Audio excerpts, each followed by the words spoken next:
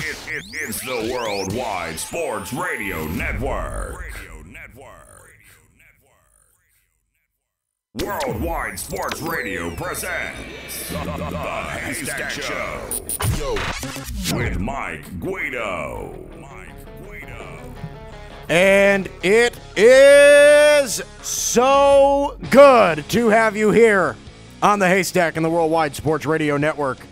iHeartRadio, TuneIn Radio, WorldwideSportsRadio.com, Facebook Live, Twitter, Periscope, Spotify. We're everywhere. You're in the right place.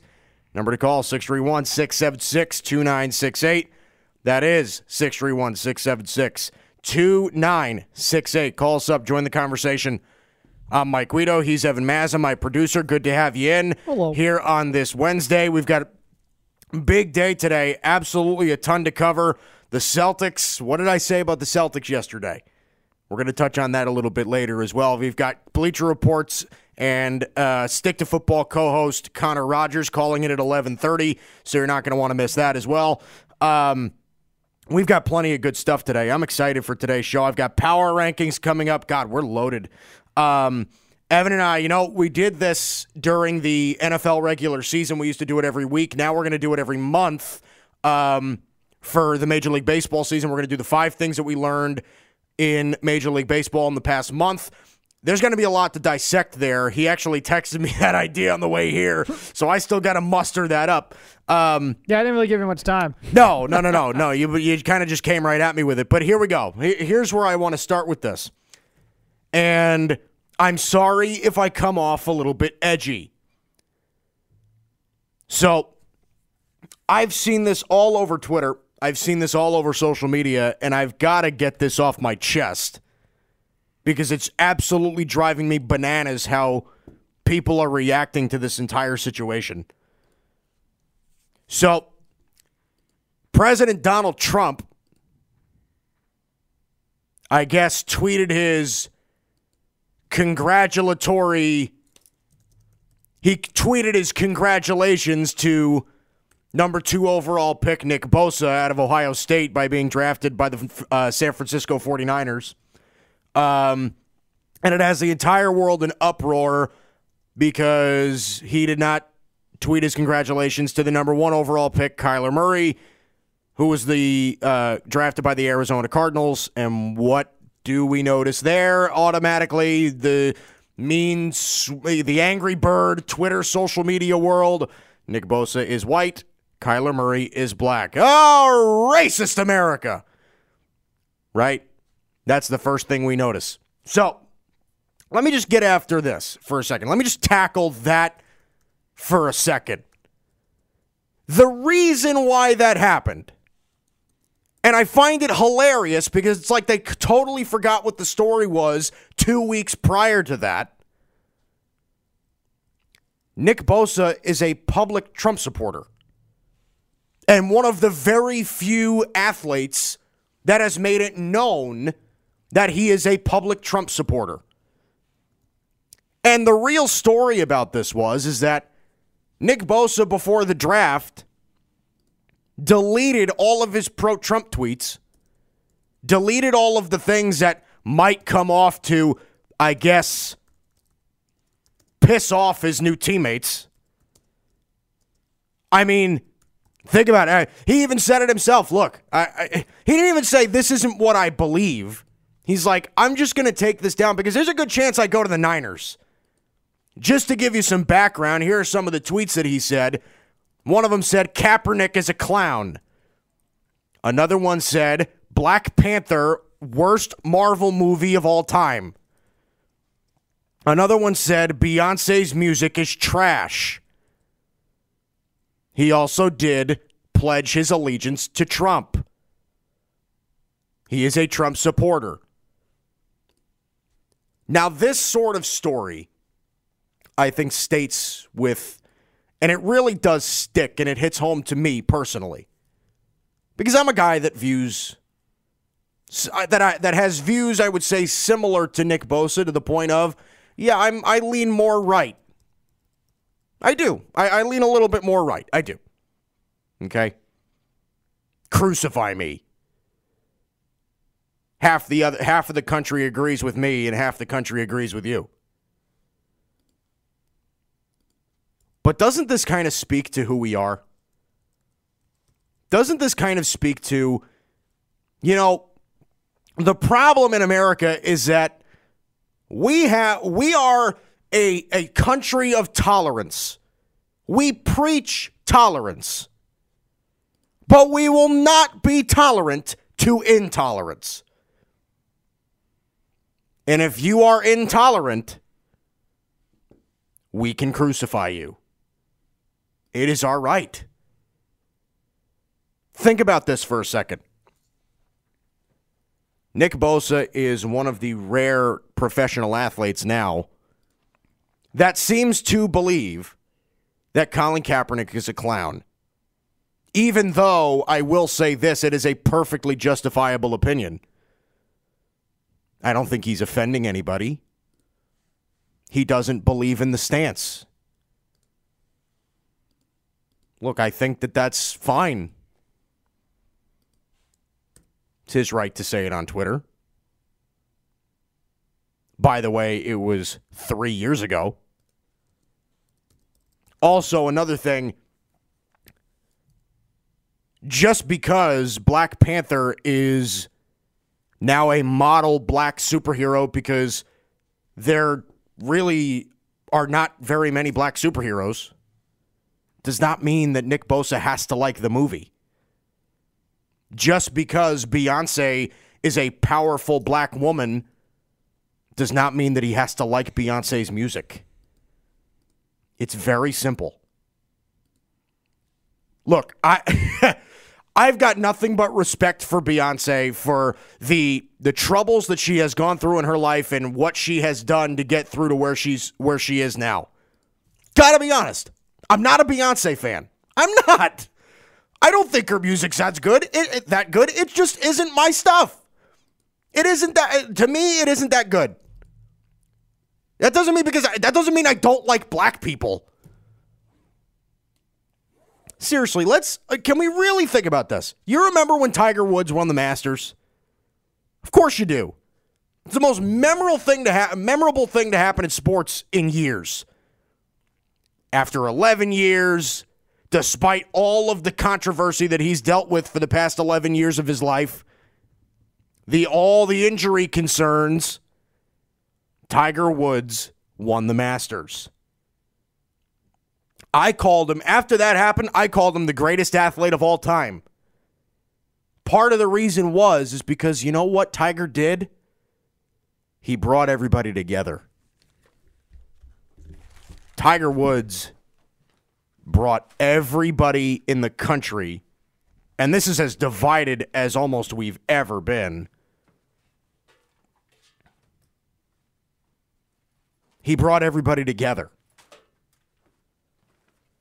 Now, God forbid that Nick Bosa has some differing opinions. Look, if you can't handle that in an NFL locker room, the problem does not lie within Nick Bosa. It lies within everybody else. He's allowed to have his opinions. Now, I can understand why people can be upset about Josh Hader, why people can sometimes be upset about Josh Allen in those situations where, those tweets came off pretty racist. And you know what happened? He apologized for it. He had people back him up. Both of these guys did. And to be honest, the issue went away.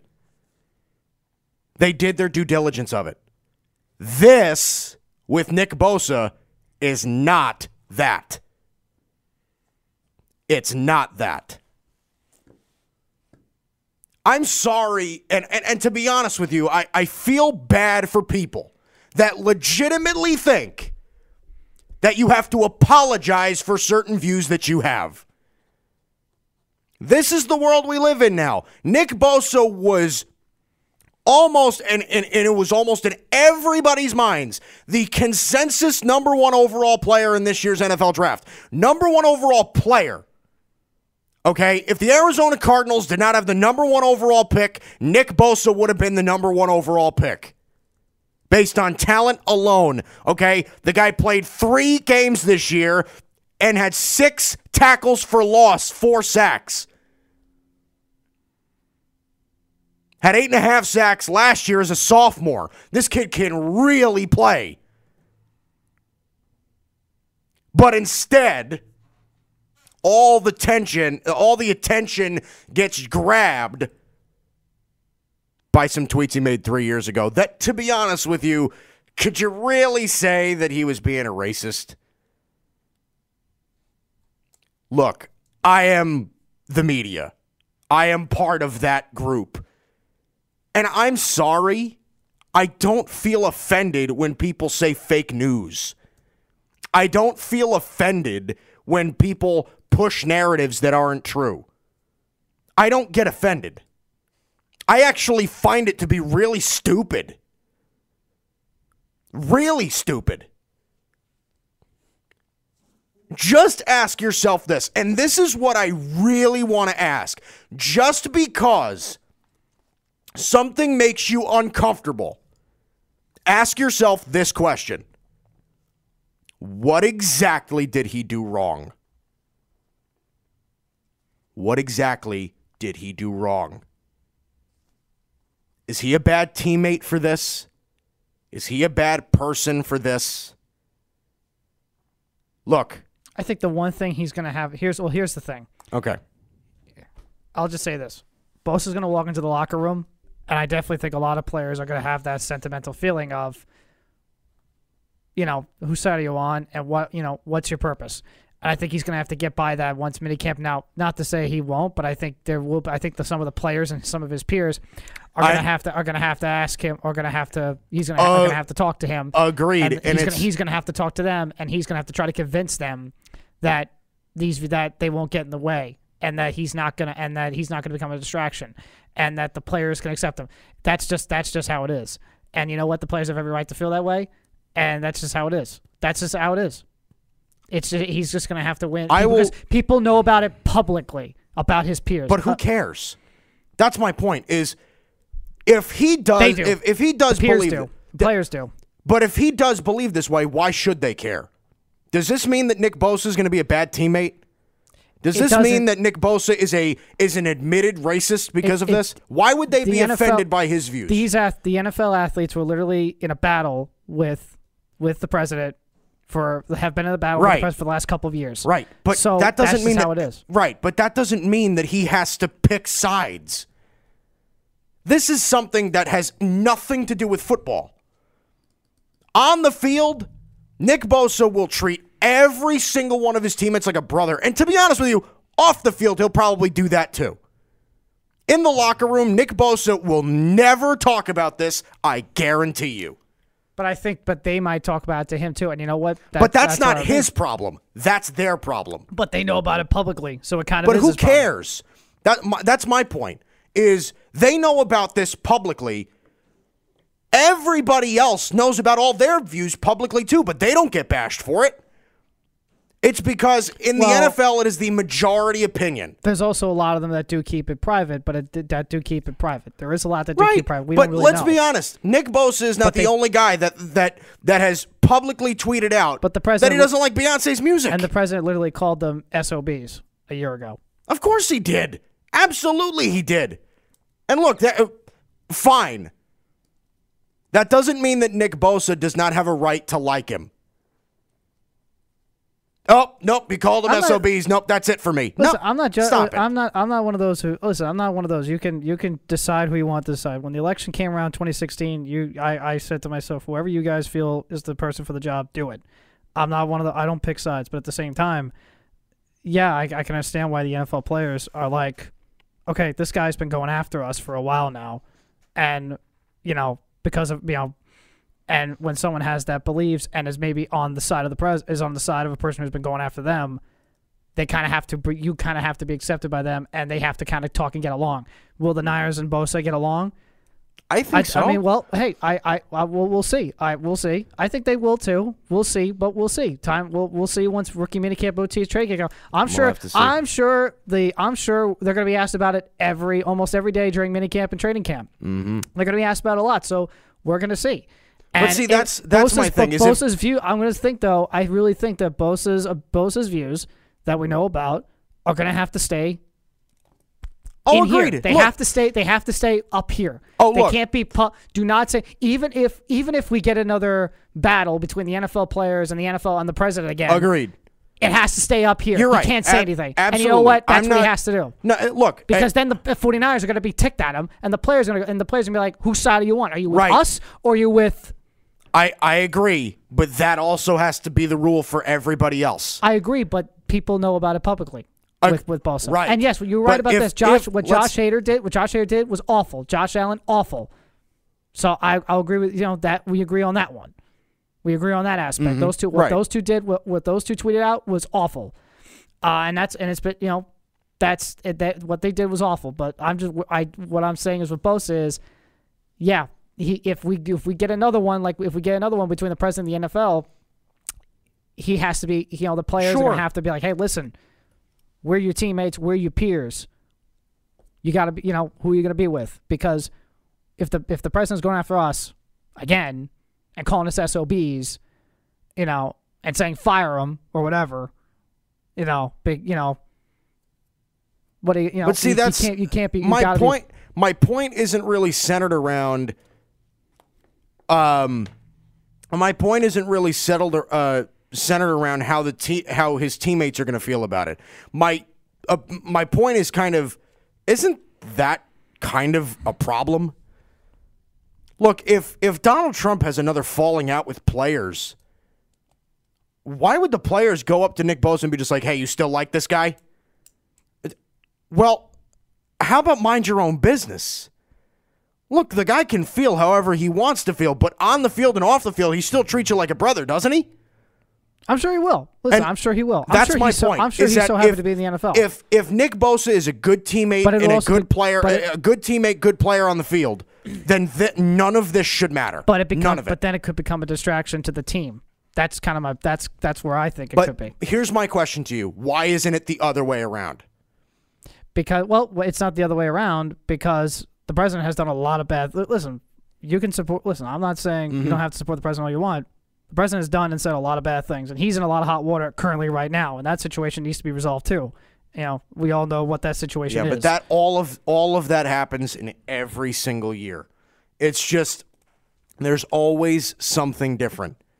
Look, all I'm saying is if you feel the way that Nick Bosa feels, you shouldn't have to apologize for it. You shouldn't have to apologize for it. You shouldn't have to be afraid of getting crucified for it. All right. Coming up next, Connor Rogers, Bleacher Report. He'll be joining us in about a minute, so don't go anywhere. We're going to get him on, talk all things NFL Draft. That's coming up next. Haystack Worldwide Sports Radio Network. You're listening to the Worldwide Sports Radio Network. You're listening to the Haystack Show on the Worldwide Sports Radio Network. And welcome back. This is the Haystack on the Worldwide Sports Radio Network. I'm Mike Guido. He's Evan Mazza, my producer. Good to have you in here on this very gloomy, gray Wednesday here in New York. Yeah, it's been very gloomy over the last couple of days here. All right, so bring it on now. Joining us right now is Bleacher Reports and co-host to Stick to Football podcast with Matt Miller, Connor Rogers. Connor, you with us, my man? I'm with you. What's going on, guys? Not bad. How are you? So, look, you even told me when I first reached out to you that it's been hectic the past couple of days, and I'm sure it has been. Let me ask you this. There was all of this stuff going on about Kyler Murray, if he was going to go number one, if he wasn't going to go number one. He ended up going to the Arizona Cardinals with the number one overall pick. In your mind, was that the right move? Yeah, I think it was because of the coaching hire they made. I mean, I'm a big Josh Rosen fan and felt the biggest problem with Arizona was kind of Steve Keim not hiring the right coach 2 years ago. They should have gotten somebody in there that could have developed Josh Rosen, and they really messed everything up from top to bottom. So they had to restart, and simply when you restart, that offensive head coach, especially a polarizing hire like Cliff Kingsbury, is going to want his guy that fits his system. And he unfortunately felt that Josh Rosen was not the answer to that, and that Kyler Murray was. He's always been a big fan of Kyler Murray, so no surprise here. My simple theory is, guys, if you make a bold head coaching hire like we've seen a lot of teams make on the offensive side, whether it is Zach Taylor, Matt LaFleur, or Cliff Kingsbury, you got to listen to him at the most important position, and that's quarterback. And clearly they feel Cliff Kingsbury and Kyler Murray could be a successful relationship for a long time. See, thank you. That a lot of people call me crazy for thinking I think you hit the nail on the head. See, I think that way too, and everybody calls me nuts. But, neither here nor there. Now, again, talking about Kyler Murray, he was measured at the combine at 5'10". Does size concern you about Kyler Murray?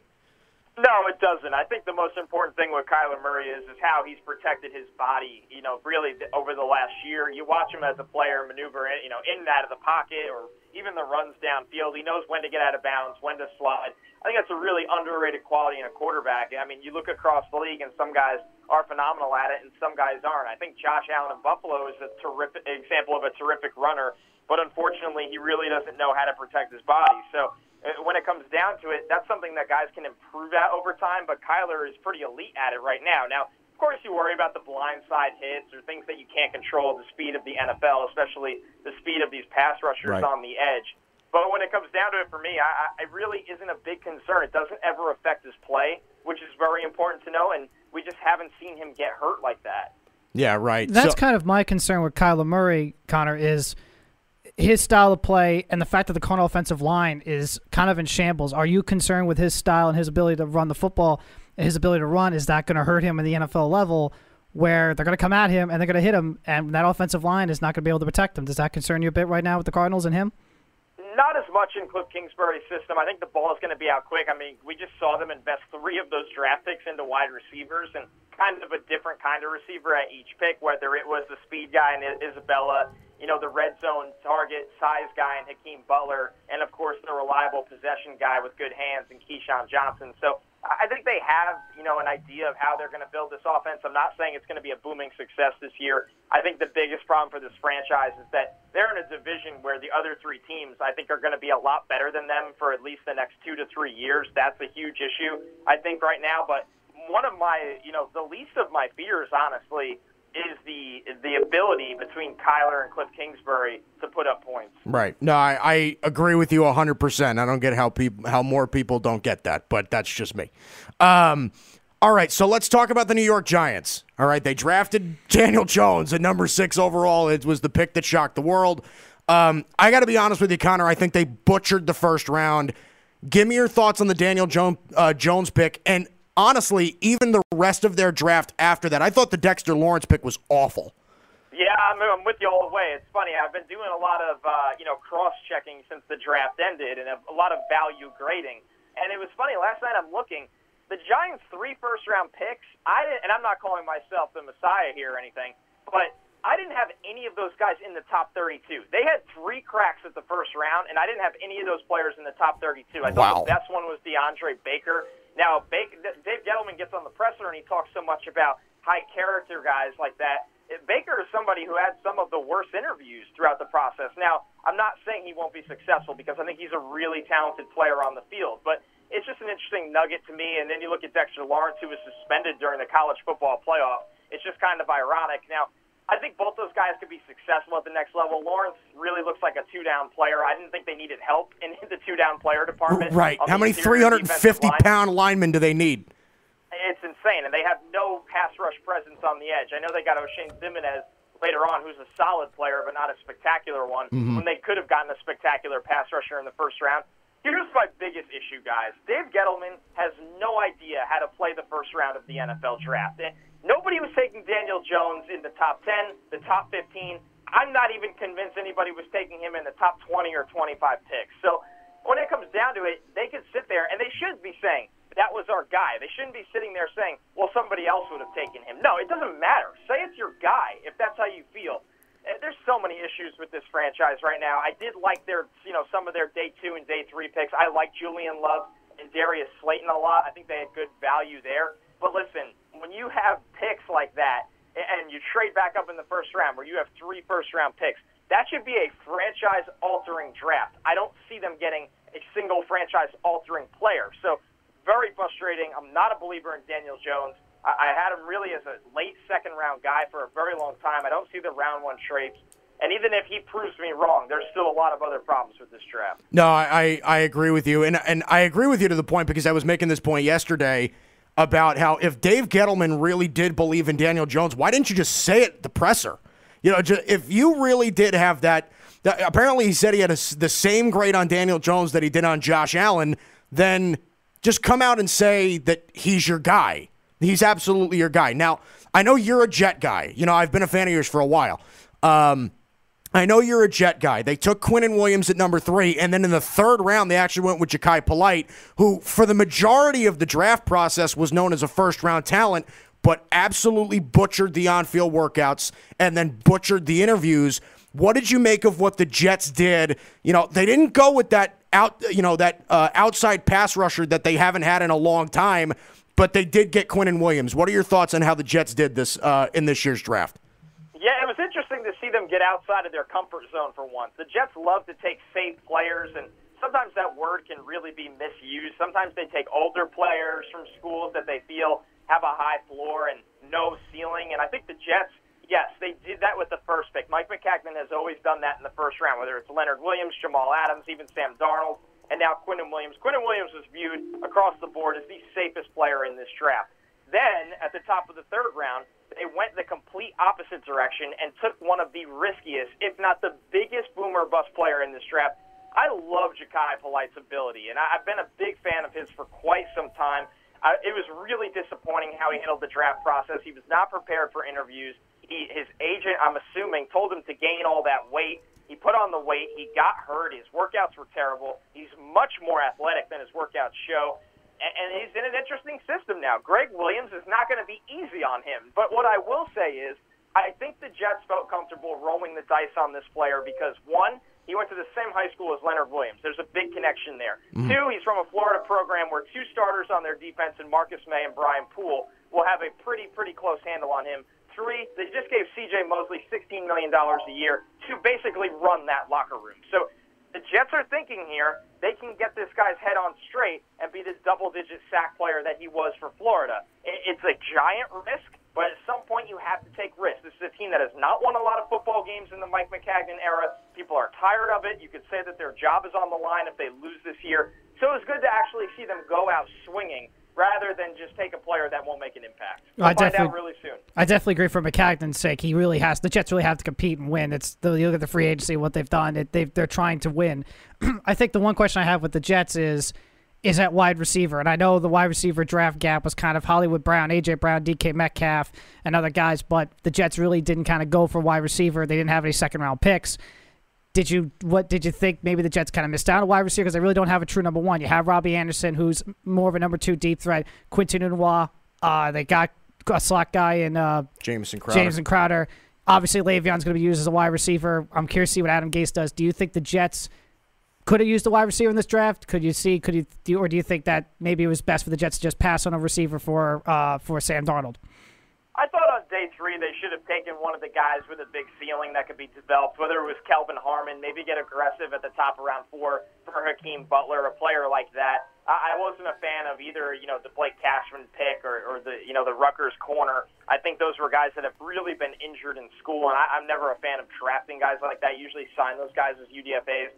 But the Jets were never going to take a receiver at the top of this draft. There wasn't anyone worth the 3rd overall pick. They didn't have a pick in the 2nd round. So they kind of fell in a tough spot for that. Now, what I will say is, another thing is, Adam Gase has a voice in this room. I think this offensive staff loves Robbie Anderson. You saw the connection between him and Sam Darnold last year. Quincy Enunwa was not healthy. He needs to prove that he can stay healthy to be the guy that they just gave a 4-year contract to. And they did pay Jamison Crowder to be their main slot guy. So this is going to be a tight end offense with Chris Herndon. They drafted Trevon Wesco. They're going to throw to Le'Veon Bell probably 60-plus times.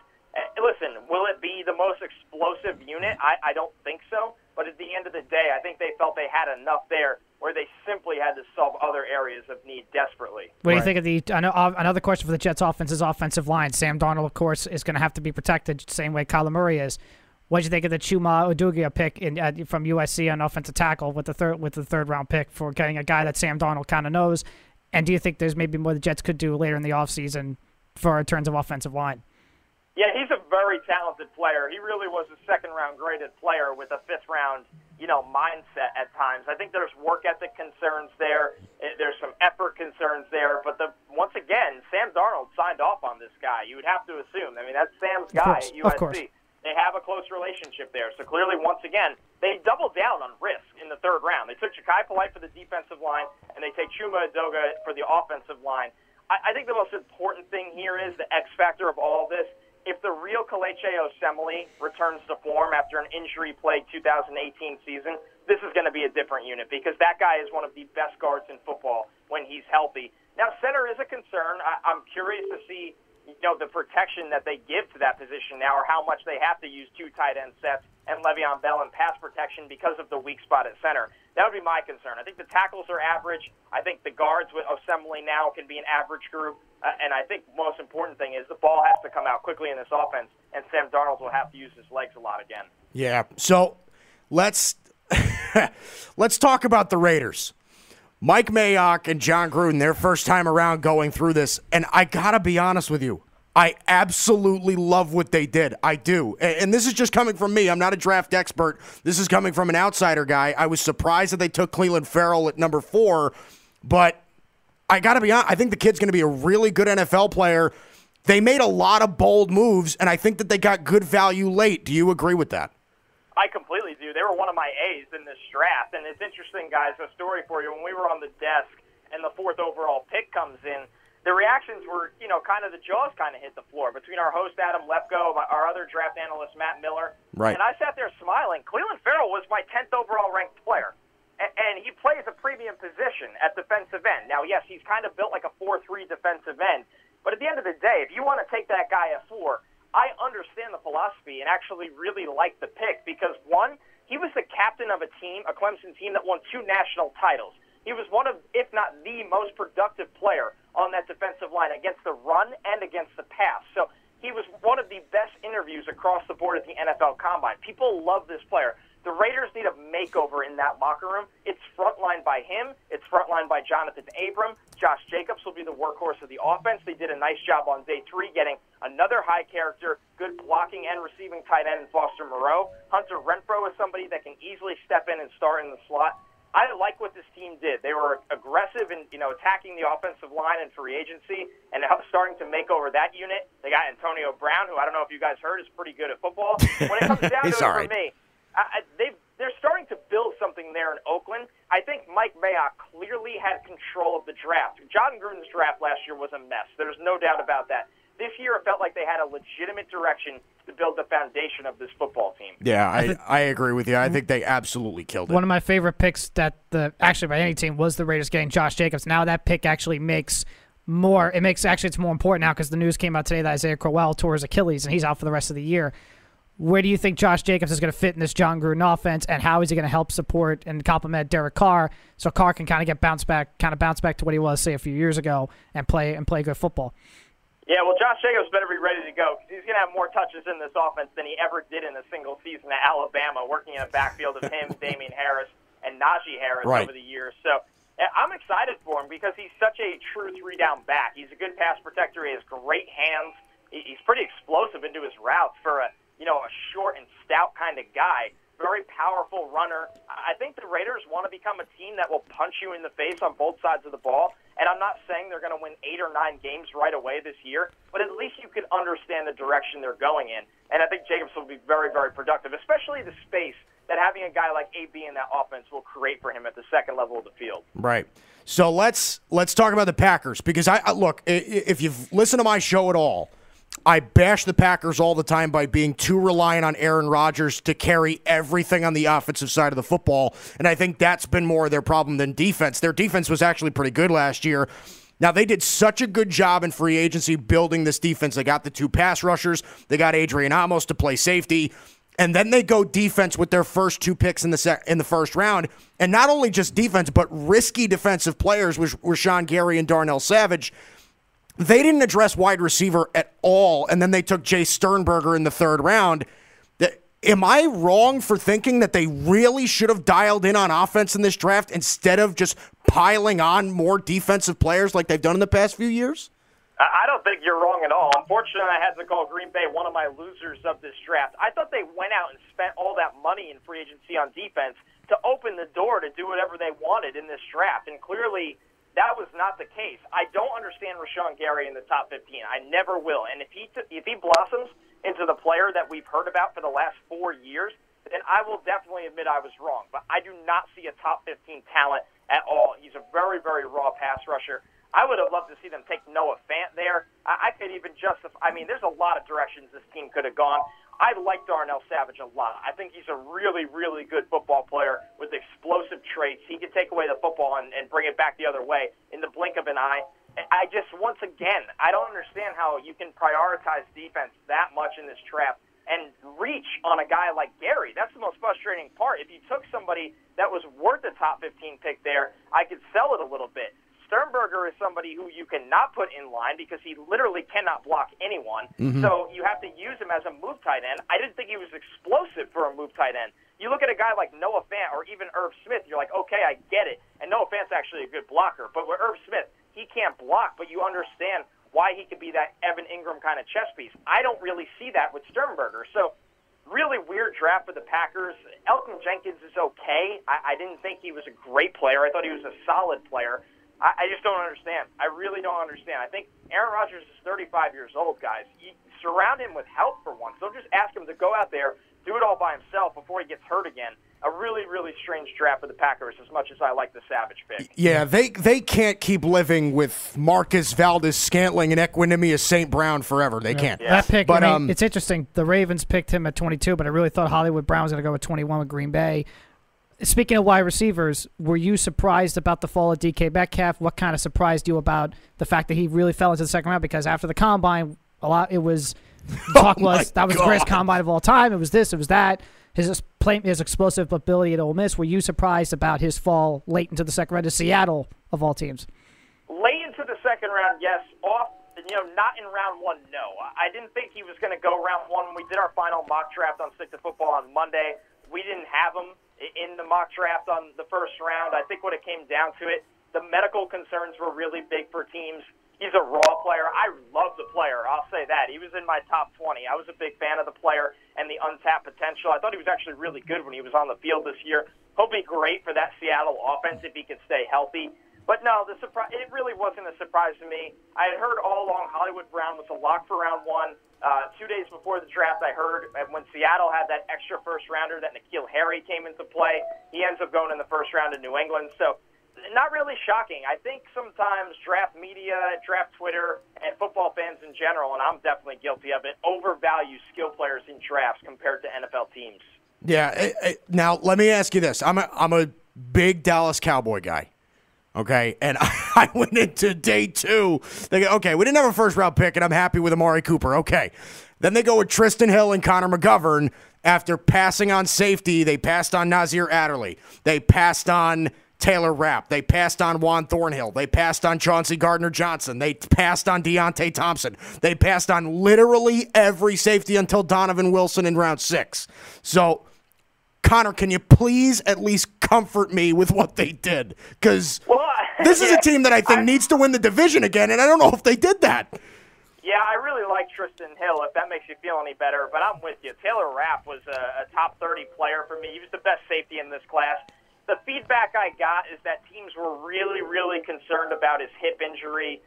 Take that for whatever it is. I wouldn't be surprised if he's a 5-time Pro Bowler for the Rams, knowing how things go. Right. I love Taylor Rapp. I thought it was a seamless fit. And like you said, if you're not comfortable with his medical, there was other good safeties there. Nasir Adderley, Juan Thornhill. I love Chauncey Gardner-Johnson. He's a true chess piece in coverage with great instincts. Tristan Hill's a good player. I think he's going to be really good in Dallas. At the end of the day, will that matter if they don't have adequate safety play? I don't know. Connor McGovern was the depth, and he might start at some point, that this offensive line needed. He's a great run blocker. Some pass protection concerns for me, but at that point of the draft, the value is fine. It was not the worst draft. It was just there was a couple things that I felt should have gone a different way for Dallas. Yeah, I got to be honest with you. I was watching this draft with my fiance on day 2, and I was thinking, because I hated the Tristan Hill pick in the first round. I'm sorry, in the second round, because I was just like, Why? There are all these safeties there. Then I see a couple of the safeties fall to the third. I'm like, oh my God, please don't screw this up. Please don't screw this up. Please don't screw this up. And then I hear Connor McGovern. I'm like, you've got to be kidding me. But I got to say this. Again, we're talking to Connor Rogers, Stick to Football co-host and of Bleacher Report. Now, you said that the Packers were one of your big losers. Who was, in your mind, the big winner of the draft? I'll tell you who mine were. I thought the Raiders killed it, and I thought the Cardinals killed it. Who was your big winner? The four highest grades I gave, I was with you on the Raiders and the Cardinals. The other two that both got A+ from me, the best grades, was Tennessee and Buffalo. When I looked at those drafts, the value was unbelievable. They got impact players. I mean, the Bills, Ed Oliver at 9, Cody Ford at 38. They get Dawson Knox in the third round. I believe they got Boshawn Joseph and Jaquan Johnson on day 3. Those guys have starter potential. At a minimum, sub-package players. I thought they did amazing. Devin Singletary, it was a little bit of a reach, but you understand the fit in the offense there, so it's not a bad pick. The Bills killed it across the board. You look at Tennessee, A.J. Brown in the second round. Jeffrey Simmons was a top 5 talent in this draft. They're going to be patient with his injury, and they'll get gigantic rewards because of that. Amani Hooker, a top 75 player. They got him really late. David Long at the 188th pick. I thought he was a top 100 player. He'll be great with Mike Vrabel. Those teams, they crushed this draft. That's called value, and they just took good players at spots that they shouldn't have fallen to. It was really impressive from each of those GMs. Yeah, here's my question before we let you go, because I don't know if Evan's going to want to ask you something after this, but my last question to you is that the New England Patriots, obviously they've been dominating the entire NFL for the past 2 decades, but I look at this and I feel sorry for other teams in the division because I thought they did incredibly well with Harry and Joanne Williams. I thought Winovich was a great pick in the 3rd round. Tell me what your feeling was about the Patriots draft, and you know exactly what I'm talking about. You're a Jet guy, but did they kill it again? I thought overall they did very, very good. The reason I wouldn't say killed it is because Joanne Williams was a gigantic reach. Now, if he can successfully move to safety, it could be a great pick. I don't think he could play corner at the next level. He could not turn and run. A lot of guys 6'4" cannot, even when Brandon, Bolden, or all these guys, when it comes down to it, when you're that tall, it's hard to turn and run, and he just can't do it. Now, if they can successfully convert to safety, it'll be a good pick. N'Keal Harry will be fine in that offense. I thought Chase Winovich, Yadni Kajust, and even Yelda Froholt were just incredible value picks for them. Not shocking in New England. I'm not a Jarrett Stidham guy, but I like taking the traits guy that late in the draft and hoping you could develop him. He looked like a deer in headlights behind that Auburn offensive line. It happens to guys. A lot of guys don't recover from that. Maybe in New England, Stidham can. So I really, really like their draft. I thought, once again, Jawan Williams is the X factor of the whole thing because I'm just not a big believer in him. But I think Winovich and Kajust and even Froholt for a while, obviously N'Keal Harry, those guys are going to be players for New England for quite some time. Funny story with N'Keal Harry. My brother, who's a big Jets fan, was watching the draft, and once he heard N'Keal Harry's name, he put his hand on his head. He's like, "You gotta be kidding me!" That N'Keal Harry fell to the Patriots. He's like, "You gotta be kidding me!" Yeah. So Connor Rogers, Bleacher Report, Stick to Football podcast. Him, Matt Miller, Mello. You guys do a great job over there. Connor, thanks for joining us, man. It was absolutely a pleasure talking to you. We'll talk to you soon, bud. No problem, guys. Thanks for having me. I'll talk to you. All right. Connor Rogers, Bleacher Report, the Stick to Football podcast. If you haven't heard the Stick to Football podcast with him and Matt Miller and Matt's brother Mello, it's absolutely an incredible listen. And again, they do stuff. They do stuff all year round. It isn't just draft season. They do stuff. They're going to do stuff this week. They're going to start talking about the 2020 class this week, which is really, really crazy. Oh, and that draft class could be, especially at the quarterback position, with I'm excited to hear about that. Possibly Trevor Lawrence, Tua, of course, Jake Fromm. That class for quarterbacks could. I mean, there was a lot of questions for the quarterback class this year. Next year, this is going to be a pretty darn strong class. It is. But again, thanks to Connor for joining us. Connor Rogers of Bleacher Report. All right, when we come back, hour number 2. What did I tell you about the Boston Celtics? I knew that they would just have their day. Coming up next, Haystack Worldwide Sports Radio Network.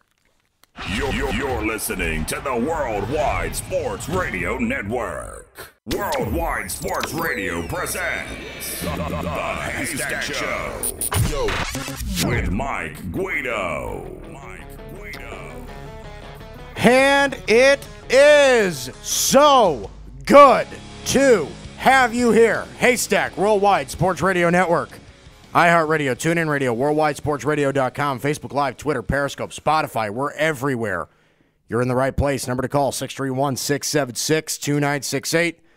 That is 631-676-2968. Call us up, join the conversation. I'm Mike Guido. He's Evan Mazza, my producer. Great first hour. Just talked to Connor Rogers of Bleacher Report. Gave us some really good stuff. Looked forward to talking to him all day yesterday. He's a smart guy, knows what he's talking about when it comes to the NFL draft. Still plenty to cover here in hour number 2 here on this Wednesday. And I got to be honest with you. You know, I told you not too long ago that I don't really base my happiness in life is when I don't base it off of when I'm right about sports. I don't. Because I am too smart. I am too smart. I am too smart. I am too smart. S-M-R-T. I mean S-M-A-R-R-T. S-M-R-T. That's funny. But I don't base my happiness off of when I'm right about sports. But boy, does it feel good when you're right. Oh boy. Look, I'm just going to say this. The Bucks beating the Celtics last night, is that not exactly what I said? Now, look, I'm not going to go ahead and get ahead of myself and say the Bucks are going to absolutely destroy the Celtics in the series, but I do believe that the Bucks are going to win it. I do. And this just goes to show you, because yesterday I said, you know, the Boston Celtics, they kind of remind me of a really unhealthy relationship. They're like the really hot couple that pretends to be happy. You know, they're kind of like, they go on the absolute best dates. They go on the best dates ever. Seriously, expensive dinners and candle lighting and nice, movies and they go on nice walks on the beach and perfectness all around and, good-looking people. And, that's one night of the week. And the other 6 nights, they're at each other's throats. Look, Boston has all the talent in the world. They've got all the talent that you could possibly want in an NBA team. Okay? Kyrie Irving is one of the 3 best point guards in the entire league. And after that, you've got crazy amount of depth and good young players. Jason Tatum, Jaylen Brown, Al Horford, Gordon Hayward, Marcus Morris. You've got so many guys. And not only that, are you extremely well coached by Brad Stevens. Look, it makes too much sense, guys. Look, the Boston Celtics, they should be annihilating every team in the postseason this year. And I know they swept the Indiana Pacers with no Victor Oladipo. Yeah, we all thought that the Pacers not having Victor Oladipo in the opening series wouldn't matter, but I guess, it does. Because at the end of the game, they were going to Bojan Bogdanovic. Yeah, how many teams are going to win games like that, especially against a team with as much talent as the Celtics? Can I just say this? Can we at least agree on one thing? The Boston Celtics were supposed to be the Milwaukee Bucks, and the Milwaukee Bucks were supposed to be the Boston Celtics. Seriously, the Bucks were supposed to be a 3rd, 4th seed. Kind of have their hiccups over the regular season, not always clicking on all cylinders. And the Boston Celtics were supposed to be mowing everybody down in the Eastern Conference. At the very least, they were supposed to be mowing teams down. Mowing them down. And I think everybody, though, had the Bucks as being a really, really... Of course. I don't know if they would have been... like the Celtics, but I definitely think they were... What I'm saying is that you could have had that, right? But... the consensus was that at the beginning of the year, most people had at least 3 teams over them, right? Most people had Philadelphia, Toronto and Boston ahead of Milwaukee. All right, I agree with that. I don't think anybody, not a lot of people would have predicted Milwaukee would be better than all those teams. Maybe they would have been better than one, but what I'm saying is that the Celtics were supposed to be dominant all year. Why weren't they? Look, Kyrie, for a guy that has, had his troubles with injuries, he missed 15 games, but look, it's not, how it usually is in the 50s. I mean, Kyrie Irving played 67 games this year, played 33 minutes. He scored 24 points a game, became a better passer. He averaged 7 assists a game. This was his career high in assists. Shot well from the field, shot well from three. Kyrie Irving was really good this year. But what did I tell you? I keep eluding back to this point. Terry Rozier said it best. Kyrie is our leader. If he has a good day, and not even a good day on the court, if he has a good day off the court, he comes in a good mood, nobody can beat us. He comes in a bad mood, we're vulnerable. And it rings true. Look at what the Celtics did last night, okay? Their leading scorer was Marcus Morris with 17 points. He took 8 shots, okay? Jason Tatum, 5 points, 2 of 10 shooting. Kyrie Irving, 9 points, 4 of 18 shooting. Gordon Hayward, 5 points, 1 of 5 shooting. Terry Rozier, 2 of 10 shooting, 9 points. Guys, the Celtics had a great night in Milwaukee and got everybody on their heels. Everybody was saying, oh my God, this series is over. This series is over. There's absolutely no chance, absolutely zero chance the Bucks can rebound from this. Well, Paul Pierce said that. Yeah, well, Paul Pierce said that. And I told you, just slow down on the Celtics. The Celtics aren't showing you anything different. It's not like it's the postseason and their entire mind has shifted from where they were in the regular season.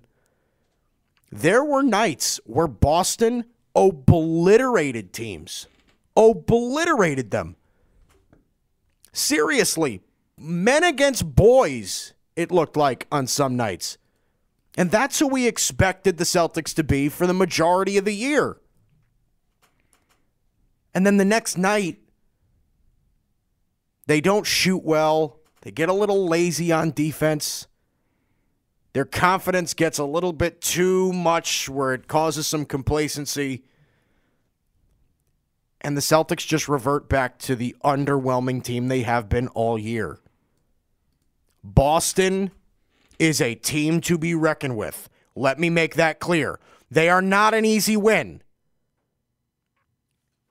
But to think that a team like Milwaukee is just going to lay down and lay an egg against this Boston Celtic team is crazy.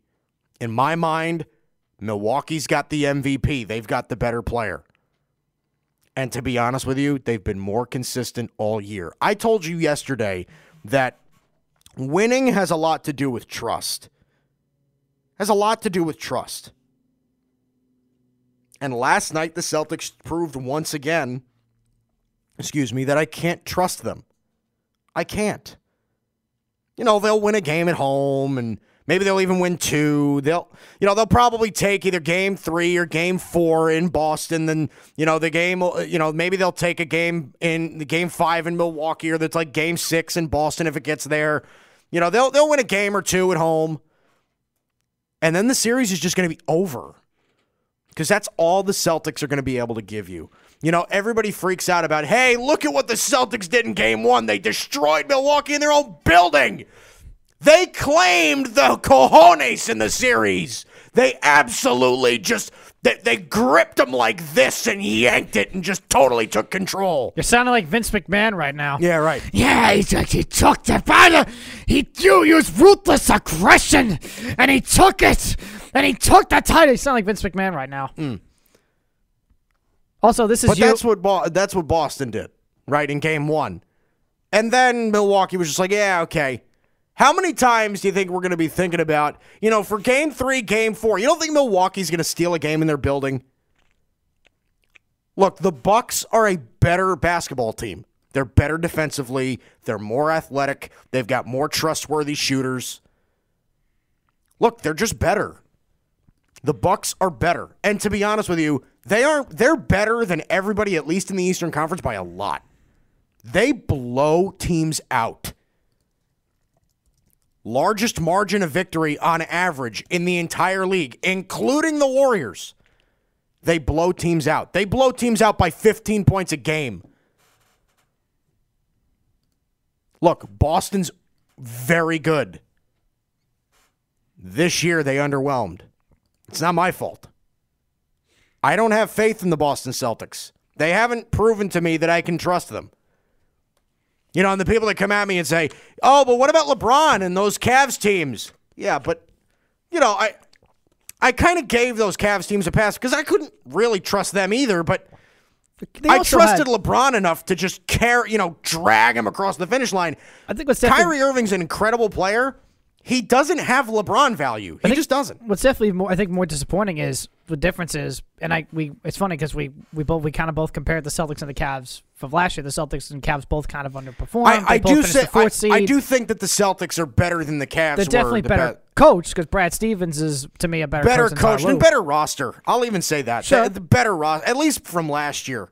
The year that Kyrie wasn't there and it was just LeBron and Kevin Love and those guys, this Celtic team, I think, is better than that team, yeah.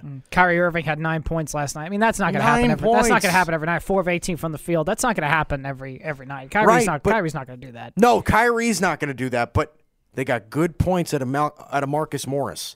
They got good points out of Jaylen Brown. Al Horford has had a very nice series so far. Yep. I'm going to say this.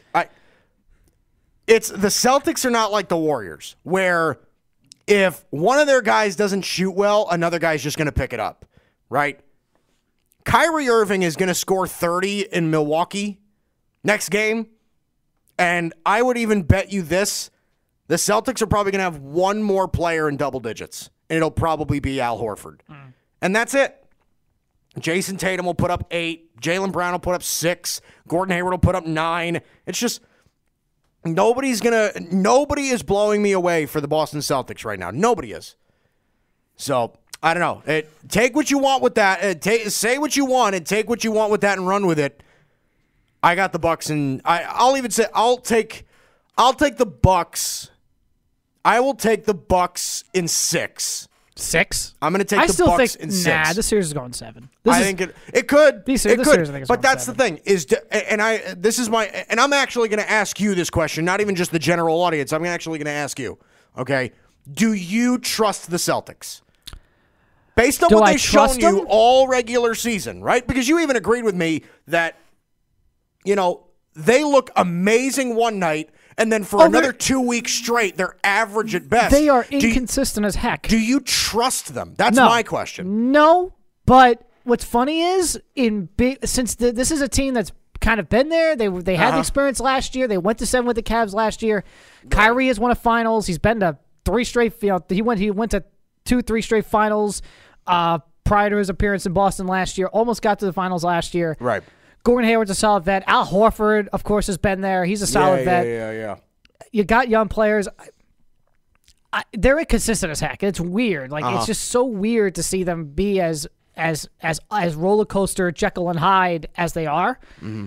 At the same time, because it's a big series, it's a big games, and they know what's up. I do trust them to possibly take this series. Am I picking them? No, I actually am picking the Bucks in 7.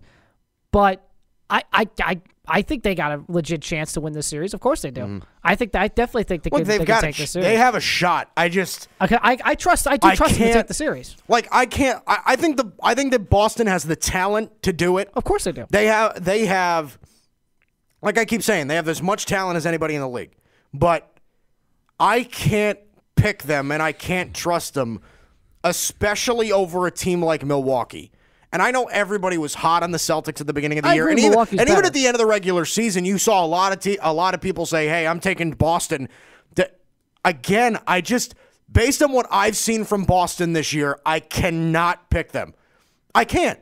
Boston has not earned my trust this year. They earned my trust last year, but not this year. I don't buy it. All right. But all right. Here's the segment. Here's the segment in 7 seconds in a nutshell.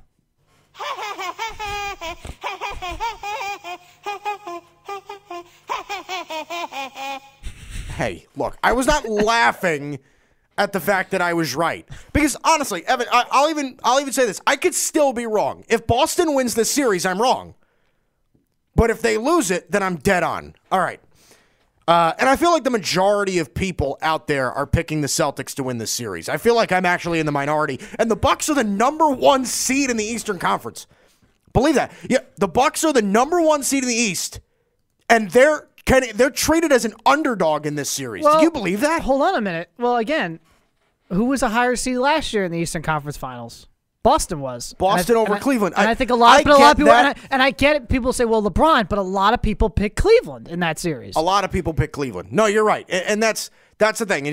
You're right about that. But LeBron does have a big swing in that sort of direction, right? I can understand. Because I feel like, and I'm going to end it on this, I feel like everybody from last year that's watching the Eastern Conference this year, I feel like they're kind of making that next jump. They're kind of, taking that, what they did last year. Now that LeBron's gone from the East, there's that team that has to be clearly the best in the Eastern Conference. It isn't like that anymore. So, they're saying that, the Boston Celtics, they made it to the Eastern Conference Finals. They made it to Game 7 of the Eastern Conference Finals without Kyrie Irving last year. Now they've got Kyrie Irving and Gordon Hayward back. So, yeah, that was obviously they're going to go. I'm sorry. I forgot. Actually, I forgot. Toronto got better. Philadelphia got better. Milwaukee definitely got better. The Celtics are not the only team that got better from last year. In fact, the Celtics are worse than they were last year. And I'm not going to say that's because of Kyrie Irving, but they're just not as good. They're just not. And with Kyrie, I forgot. I forgot with Kyrie. He wasn't there last year with the torn ACL because I forgot the torn ACL. All right. So Cleveland and it took a while for Gordon Hayward to fit in. It took a while for Jaylen Brown to adjust to his new role. Jason Tatum's not having as good of a year. It's just a lot of things aren't going right. And Cleveland last year. And there's the thing going on with Kyrie Irving and his free agency, and that's a distraction. And there's a lot more stuff going on within the Boston Celtics now. I can't trust them. And Cleveland last year, Cleveland last year as the 4 seed took out beat Boston, who was actually the 2, and of course the series before that swept Toronto, who was the 1. Yeah, right. So no, I get it. And I think in Cleveland, and I think a lot of people in those 2 series, even after Cleveland had to fight out to get out of to beat Indiana. A lot of people still pick Cleveland over Toronto, and even though Toronto's the 1 seed, a lot of people still pick Cleveland over Boston. Maybe, like you said, it was most likely because of the LeBron factor, but that's how it was. That's why I think still Boston, I think it's with that fact where Boston is the 4 seed, but yeah, they're still the more talented team. But right now, Milwaukee's just better. I agree with that. Milwaukee right now is just better. All right, coming up next, I'm going to go power rankings. I'm going to go NFC and AFC. I'm going to try and fit them in both before hour number 3. You think I could do that? I'm going to try it. I'm going to give it a good shot. Top 10 or top 5? It's 12. No, it's top 16. Oh, it's the entire AFC. 16 and 16. I don't think you make it. I'm going to try it. I'm going to try it. You might have to split it. It's 12:30. I'm going to give it a shot. You might have to split it. I might have to split it, but I'm going to give it a shot. Look, if I can go 10 minutes and 10 minutes after a 5-minute break, come on, Evan, that's doable. All right, you want to do it? Let's try it. Let's try it. All right, let's go to break. Coming up next, AFC and NFC power rankings. I'm going to see if I can fit it in before hour number 3. This is the Haystack of the Worldwide Sports Radio Network. You're listening to the Worldwide Sports Radio Network. You're listening to the Haystack Show on the Worldwide Sports Radio Network. And welcome back, Haystack, Worldwide Sports Radio Network. I'm Mike Guido. He's Evan Mazza, my klutzy producer. What happened? I forgot this thing called music for our segment. So I got it up really, really quick as the thing. Actually, as the drop played. As the drop was playing, I got it up. And the funny thing is, it actually went really well with it. If you hear the music in the back, I thought it actually went really well. That's just me. All right. It was sloppy, but actually thought it was pretty decent sloppy. All right. So I handed out draft grades yesterday, and today, I'm going to go power rankings. Time's a wasting. I'm going to try and fit both conferences in here as quick as I can. It's 12:36. It's 12:36. Mike Guido is now on the clock. All right, here we go. Let's do the NFC first. All right, number 16. And I have a feeling I'm going to get a lot of disagreement from you in this one. The NFC? Yeah, I have a feeling I'm going to get a lot of disagreement from you. Like in this post-draft, this is how I have them right now. Things can change. Number 16 in the NFC, I'm sorry, it's the New York Giants. I think the New York Giants are going to be the worst team in the NFL. They might be the worst team in the NFL next year. I think they're going to be incredibly bad. I think Big Mike's team has a lot to say about that. I know, Miami's not going to be good either, but the New York Giants, they just... I think they absolutely butchered this first round again. When we had Connor Rogers on before, he totally agreed with me. Dexter Lawrence, I didn't think was a good pick. Daniel Jones is not going to play right away. DeAndre Baker, I didn't hate, but... Again, I didn't have him as a top corner. I know they needed one. He's going to be a fine player, but I don't think they did enough to improve, and their roster's just butchered. Their defense is still incredibly bad. They traded away Odell. They don't have great weapons right now. I don't believe in the Giants. Giants at 16. 15, I'm going to go with the Arizona Cardinals. Look, I think they're going to get better. I think they are going to get better this year. I think Kyler Murray fitting in with Cliff Kingsbury, they're going to show signs of brilliance, and I think it's going to be really nice to watch at points, but their roster's still pretty scarce. I mean, they've got a decent pass rush. I think at some point during the season, they're probably going to trade Patrick Peterson, so they're not really going to have a corner. The one thing that I love that they did is that they stacked up on weapons. Hakeem Butler, guys like Andy Isabella. They still got Christian Kirk from last year, Keyshawn Johnson. They still have Larry Fitzgerald. I think they still have guys that they can go to, and I think Kyler Murray is going to make them better, just not good enough yet. So give me the Arizona Cardinals at number 15.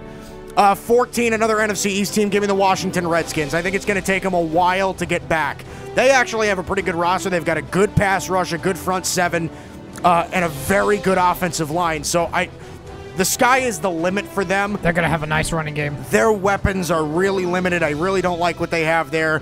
Who knows if Adrian Peterson is going to be able to put what he did on the field last year, this year as well. To be honest, I don't even know who's going to play running back for them, whether it's going to be him, whether it's going to be Darius Geis, whether it's going to be Bryce Love. Even if he does, you got Geis and Love. Look, you've got a nice combo there, but it kind of reminds me of what they did a few years ago with Samaje Perine and Robert Kelly, and it could end up being like that too. And again, the real main part of this, I really don't think they have a quarterback. Now, they drafted Dwayne Haskins, who I really like. Dwayne Haskins is not going to start the year. Dwayne Haskins might come in the middle of the year or something like that for Case Keenum. But Case Keenum, I think, is going to struggle at the beginning of the year, and Dwayne Haskins, I think, is going to struggle as a rookie. I do. He doesn't have great targets, to throw to. So, even though I think Dwayne Haskins is going to be a good NFL quarterback, I think he's going to struggle a little bit early. Give me the Redskins at 14. 13, this was the team that I think did the worst out of any team in the draft. Give me the Detroit Lions. I really don't think that they're that good. I think they're getting close to the point where they're giving up on Matthew Stafford. Maybe they give him another year or two. I agree with that. And then I think they're probably just going to let him go and start over. They're not winning anything. He's a good quarterback. They're not winning anything with him. They're just not. It's not his fault, it's not his fault. But it's not. Just that after a decade, they just can't build. You have 0 playoff wins with him. It's like, what are we doing here? Yeah, they can't build anything. They drafted T.J. Hawkinson, who I really love as a player. I didn't love the pick. Again, Detroit just doesn't excite me. I think they're going to struggle on the ground.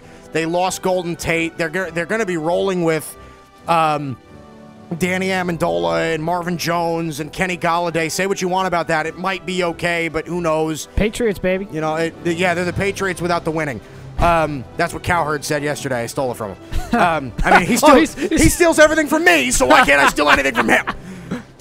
Detroit, I got them at 13. Okay, number 12, I'm going to go with the Tampa Bay Buccaneers. I think that they are a solid team. They did fill some holes. I think Devin White was a great pick, but I think they kind of did average after that. I mean, they addressed secondary with the next 2 picks with Jamel Dean and Sean Bunting, who are both good players. But again, I really think at some point, you do need to find a way to protect Jameis Winston a little bit better. You know what I mean? You do need to build that offensive line. I like DeMar Dotson at right tackle. I like Ali Marpet. Other than that, they really don't have anything. They don't have a left tackle. They just, I don't know. Weapons-wise, I actually think they're pretty good. Even though they lost Deshaun Jackson, they lost Adam Humphries, so that's going to struggle a little bit. They still have Mike Evans. I like O.J. Howard, and I like Cameron Brate. But we're going to see. Again, this could be really good.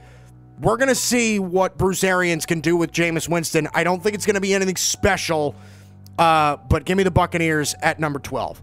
All right, number 11, I'm going to go with the Carolina Panthers. And again, Carolina is one of those teams that I just cannot buy into every year because they start off every year hot and then they lose like 6 games straight. They just do. Cam Newton, I think, is a very good NFL quarterback, but most of the time he just isn't precise at throwing the football. I mean, last year was only his second year in his entire career where we had a completion percentage over 60%. And I can't buy it. Christian McCaffrey, I think, is going to have a fine year this year. And I think that defense is actually going to struggle. The Panthers are kind of known for their defense a little bit more. They lost a lot of pieces. Other than that, other than Kuechly and some of their defensive tackles, they really don't have much. They don't have much in the secondary. They don't have a great pass rush. I know they drafted Brian Burns, but it'll probably take them a little bit to get there. I'm going to take the Panthers at number 11. Plus, I think they're playing. That NFC South division is going to be really competitive. Atlanta will be back. They're going to have a bounce back year. Carolina, I'm going to put Carolina at number 11. I'm not in love with them. Number 10, I think they're definitely going to be better than last year, a lot better than last year. I'm going to take the San Francisco 49ers. I think that they are much improved. I think they're going to be a lot better when Jimmy Garoppolo comes back. I love George Kittle as a tight end. I think he's already a top 5 tight end in the league. I think they did very well at addressing weapons. I think getting Deebo Samuel was a nice pick. And I think getting Jalen Hurd was a nice pick because I think Kyle Shanahan could be really creative with him. And then as far as running back is concerned, Tevin Coleman and Jerick McKinnon, I think, could be really nice over there. Defensively, they're going to have a really nasty pass rush. I still think they need some big-time help in the secondary. But San Francisco, I think, is going to be very improved. Give me the 49ers at number 10. All right, number 9. This is a team that I can't buy into almost every single year. I'm going to take the Seattle Seahawks. Their roster just doesn't impress me. They didn't really impress me in the draft. LJ Collier in the first round, I didn't hate because Pete Carroll likes those kind of guys. The only pick that I really liked that they made was DK Metcalf at the end of the second round. But that just might be, that might not even be making their receiving core better. It might just be replacing a guy if Doug Baldwin retires. Right. So, and again, I think their defense has a ton of holes. I think they're awful at corner. They're awful at safety. Bobby Wagner and KJ Wright are really the only guys that are, kind of stapled into that defense. Other than that, I think they're kind of weak. Jarron Reed's not terrible in the middle, but that's really all they've got. Seattle, I'm going to take at number 9. Number 8, this is where I have the Atlanta Falcons. And I think that it's fair to say that they could very easily bounce back. Atlanta, I think, is a very talented football team. But I think they're going to have the same problem last year that they did this year. And it's not with injuries, it's with stopping the run. And I think that's going to be really, really crucial for them when they've got McCaffrey and Alvin Kamara in their division. That's going to be really, really tough. So, and to be honest, in the draft, they didn't really address their issues. They stapled the right side of that offensive line, but who knows how those guys are going to turn out. Both of those guys I thought were second-rounders, Chris Lindstrom and Caleb McGarry. I didn't love what they did in the draft. I don't think they improved that much. I really don't think they did. And again, we're going to see how Calvin Ridley is in his second year. We're going to see how Devontae Freeman is without Tevin Coleman. There are plenty of question marks with this team. There are. So give me the Atlanta Falcons at number 8. Number 7, I'm going to take the Green Bay Packers. I think that they are definitely improved. Their defense, one thing I can give them credit for is their defense is going to be very good next year. They are going to have, if they are healthy, they are going to rush the passer. They're going to be good in coverage, and I think they're going to be good at stopping the run. That interior defensive line's nasty with Kenny Clark and Mike Daniels. And again, even adding Rashawn Gary to that mix, I think, does make that defensive line better. However, my biggest thing with the Packers was you needed to help Aaron Rodgers on the offensive side. You had to, and you didn't do it. The biggest help you gave him was Jace Sternberger. And to be honest with you, they don't really use tight ends in their offense. They just don't. We've seen it with Jimmy Graham. I mean, Jared Cook had that one great catch against the Cowboys that I regretfully remember, but No kidding. that was really it. I mean, the last tight end that really succeeded in that offense was Jermichael Finley, and that was years ago. So I don't see it. Green Bay at number 7. I will say this, though. I think they do have a fair shot to win the division. They have that weird feeling where they could win the division, but I'm going to put them at number 7 right now. Chicago and Minnesota are way past them. Well, to me. you're going to see. Number 6, I have the Chicago Bears. I think the Bears are probably prone to take a tiny step back because people have now had a year to figure out what Matt Nagy's trying to do. I think he's still a great coach. But again, we're going to have to see how they are on the ground. They traded Jordan Howard. They drafted David Montgomery, who they want to take over. We got to see if he's an every down back. We're going to see what they get out of Tariq Cohen. You know, what are you going to get out of Mitch Trubisky? Is he going to be the same player? That defense is still nasty. Even though they lost Adrian Amos, I think they're still going to be okay. Bryce Callahan, too, slot corner. Bryce Callahan, that's a loss, too. So they do have a little bit of need in the secondary. Give me the Chicago Bears at number 6. Still very well coached, great defensively. Just they have some question marks at number 6. Number 5, give me the Dallas Cowboys. I think that they have a great roster. In the draft, they didn't do anything sexy, but I do think that they filled some holes. They needed some offensive line depth, so getting Connor McGovern does protect them from possible injuries, whether it's Travis Frederick or Zach Martin or any of those guys. You can actually plug and play Connor McGovern right there, and that'd be fine. And then when you're talking, and I actually think it could improve their offensive line dramatically if they move Connor Williams over to right tackle, because that's where I think he should be playing. Connor Williams is more of a tackle to me than a guard. And defensively, I think they're stout. I really do. I think adding Tristan Hill, as much as I really didn't love their draft, I think Tristan Hill is a good 3-technique defensive tackle that they can plug and play and I think cause havoc on the interior as a rookie. I still think that they could use a little bit of work at safety. They're not desperate for it, but I think you're going to get a good year out of Dak Prescott. You're going to get a good year out of Zeke. Give me the Dallas Cowboys at number 5. Especially Dak. If they don't pay him, he'll be in a contract year, and he'll be playing for a contract. Right. That's our real. By the way, that's our first real disagreement. Bears over the Cowboys to me. My opinion. Oh yeah. All right. And they're pretty much the same team, but I mean they are pretty much the same team. Solid quarterbacks, good running games, great defenses, decent enough weapons. I just think as a unit, the Bears might be. I think they're better than the Cowboys. But move on. You can go ahead. Now, this is contingent on health. Number 4, I have the Philadelphia Eagles. I think that they are very talented, but this is contingent on if Carson Wentz can stay healthy. If Carson Wentz is healthy, they don't have Nick Foles anymore to try to bail him out. Carson Wentz is their guy. They're riding with him. Okay? I like the Andre Dillard pick because Jason Peters is 37 years old. He's not going to last forever. But I still think they need help in the secondary. I'm not in love with what they have. They improved their running game with Jordan Howard and drafting Miles Sanders. So I think the Eagles are going to be good. They're probably going to win the division in the AFC East, in the NFC East from what I see. But again, don't be surprised if they're a little bit disappointing. The Eagles at number 4. Number 3 is where I have the Minnesota Vikings. I think they're going to be very good. I'm telling you right, I think Kirk Cousins is going to explode in his second year in Minnesota. I think they're going to learn to know, they're going to come to learn that they are not going to regret giving him all that money. God, that roster is so loaded. It's talented. It's so loaded. Defensively, they don't have a weakness at any position. I think that when you're looking at corner, they've got Xavier Rhodes. They still have Mike Hughes from last year who played well as a rookie before he got hurt. They've got plenty of talent, good linebackers. They brought back Anthony Barr. I think their pass rush is nasty with Everson Griffin and Danielle Hunter. And then offensively, I think that they did incredibly well in the draft. Getting Garrett Bradbury to help the interior of that offensive line was huge for them. Huge. I think he's going to make an immediate impact. And again, getting Irv Smith to help out that offense as well as a second tight end just gives Kirk Cousins another weapon. He likes those 2 tight end sets. He dealt with a lot of them in Washington. That's going to be really good. I have the Vikings as the favorite in the NFC North. I think they're going to be pretty good. Vikings at number 3. Number 2, I'm going to go with the Los Angeles Rams. I think that they are definitely worse than they were last year. They're not going to get Sue back. Taylor Rapp, Connor, I agree with what Connor Rogers said before. Taylor Rapp could become a Pro Bowler in Los Angeles because that's just the way that it works. But he's going to have to find a way to fit immediately. You know, is he going to play for Eric Weddle? Is he going to play for John Johnson? Both of those are very good safeties. So he's going to have to find a way to play there. But at the very same time, I will say this. Coaching matters. Sean McVay is going to coach this team to success.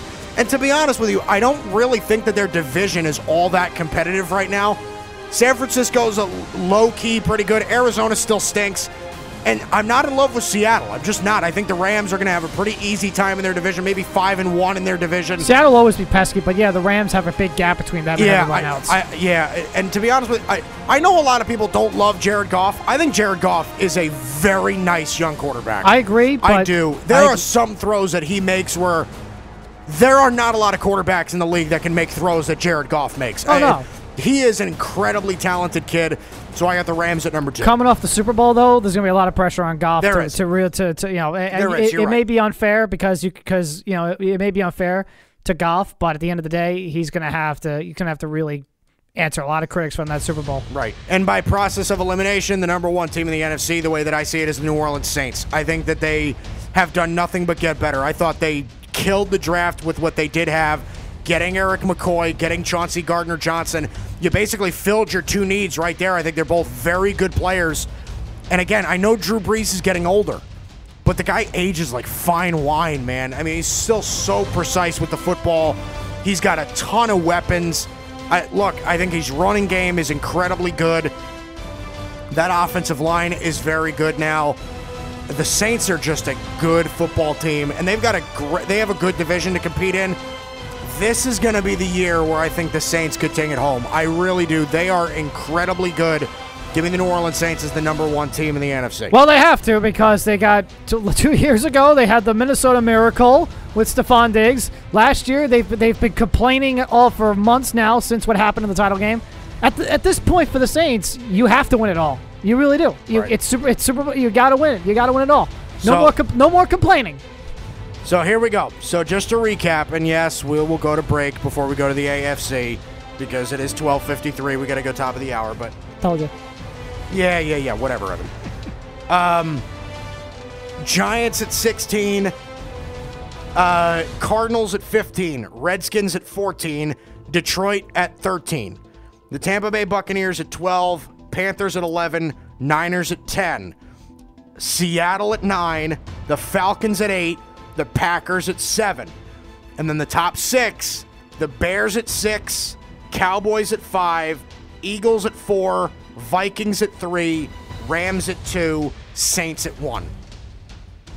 You already told me one disagreement. Oh, I disagree with you heavily. Actually, both go with the Bears. I agree. Minnesota's going to have a bounce-back year next year. They're going to be really in it for the division. I just think Chicago right now is just better than the Bears, is better than the Vikings, and they're better than Dallas.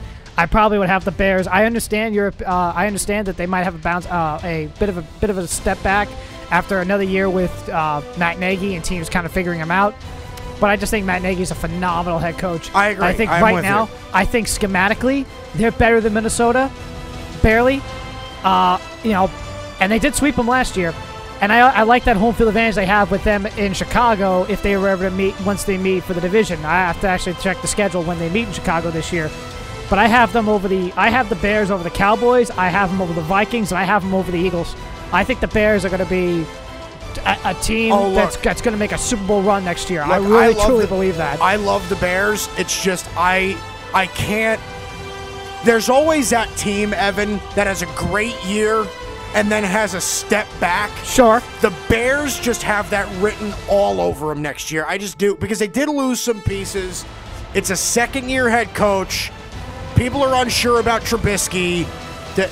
I don't know. I think that next year could be their year. They're extremely talented, but I think next year could be their year where they take a step back. And I will say about the Cowboys, I'm putting them over the Eagles. You think the Cowboys are better than the Eagles? Yes. Really? Yes. I just think they're more. I think the defense is better. I think they have more of a foundation in the running game. I don't know if the Eagles really now. Jordan Howard was a good addition. I didn't like the Bears giving him up. I'll say that. I did not like Me them. too. I didn't like him at all. I didn't think they should have gave him up either. I think Jordan, they didn't want to pay him. That's why. Sure, but it was that, and also I think it was mostly because of the fact that Nagy really he didn't really fit Nagy's system, even though Howard really made a great compliment to Tariq Cohen, which was just, it was so weird, that situation. It just didn't make any sense to me. I'm really interested with what they do with David Montgomery because he's a really good running back. Yeah.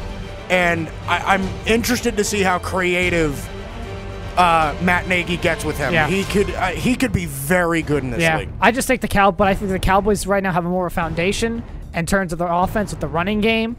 I think weapons. I think receivers-wise. I think receivers-wise, I think Dak has better receivers right now than Carson Wentz. Really? You think so? Yeah, he's got Alshon Jeffrey, but Aguilar seems to be out the door. Who's better, Alshon Jeffrey or Amari Cooper? I would say Jeffrey, but I think more of a unit. I think the Cowboys are better with Amari Cooper, with I know they lost Cole Beasley, with Gallup, who I think is going to be a stud. Randall Cobb. I like the addition of Randall Cobb. I know you're not really that big a fan. I don't love him, but as a third, fourth receiver, I can take him. It's not bad. And you know what? I really think Jason Witten might do well. He ain't better. He's not better than what the Eagles have a time with Zach Ertz. Zach Ertz is a beast. I think Witten will do fine. I think the Cowboy offense will definitely be better with Kellen Moore as their offensive coordinator. I do. I think the fact that they fired Scott Linehan was really, really smart. And I think that defense is going to be good, too. Rod Marinelli, I think, is one of the best coordinators in football. Not even just defensive coordinators. He's one of the best coordinators in football. All right. Hour number 3. Also, give me Seattle over Atlanta right now. Even though even though I think Atlanta will bounce back, I don't know. I still think Seattle over Atlanta. All right. When we come back, hour number 3, we'll do the AFC portion of these power rankings, 16-1. Sorry, Big Mike. Spoiler alert. Back after this, hour number 3, Haystack Worldwide Sports Radio Network. You're listening to the Worldwide Sports Radio Network. Worldwide Sports Radio presents the Haystack Show with Mike Guido. Hour number 3 here on the Haystack of the Worldwide Sports Radio Network, iHeartRadio, TuneIn Radio, WorldWideSportsRadio.com, Facebook Live, Twitter, Periscope, Spotify. We're everywhere. You're in the right place. Number to call, 631-676-2968. That is 631-676-2968. Call us up, join the conversation. I'm Mike Guido. He's Evan Massa, my producer. Good to have you in here on a Wednesday. Oh, my goodness. Wow. You all right? Hour number 3. I think you seem too excited. Absolutely. Honestly, today we had an awesome show today. Still an hour to go. We definitely did. Awesome show today. I was able to talk about Nick Bosa. Was able to get that off my chest.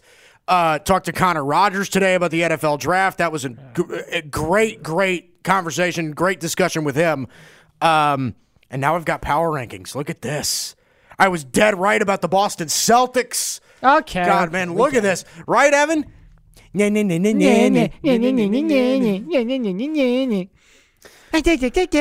got one of you guys. I got a Nintendo. All right.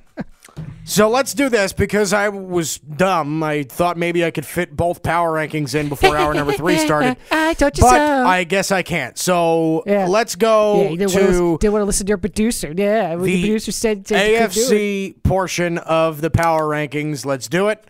And again, I feel like there might be some disagreement from you as well because this was, I will say this, the AFC is really hard. Are the Baltimore Ravens number 1? Just wait, sir. All right, here we go.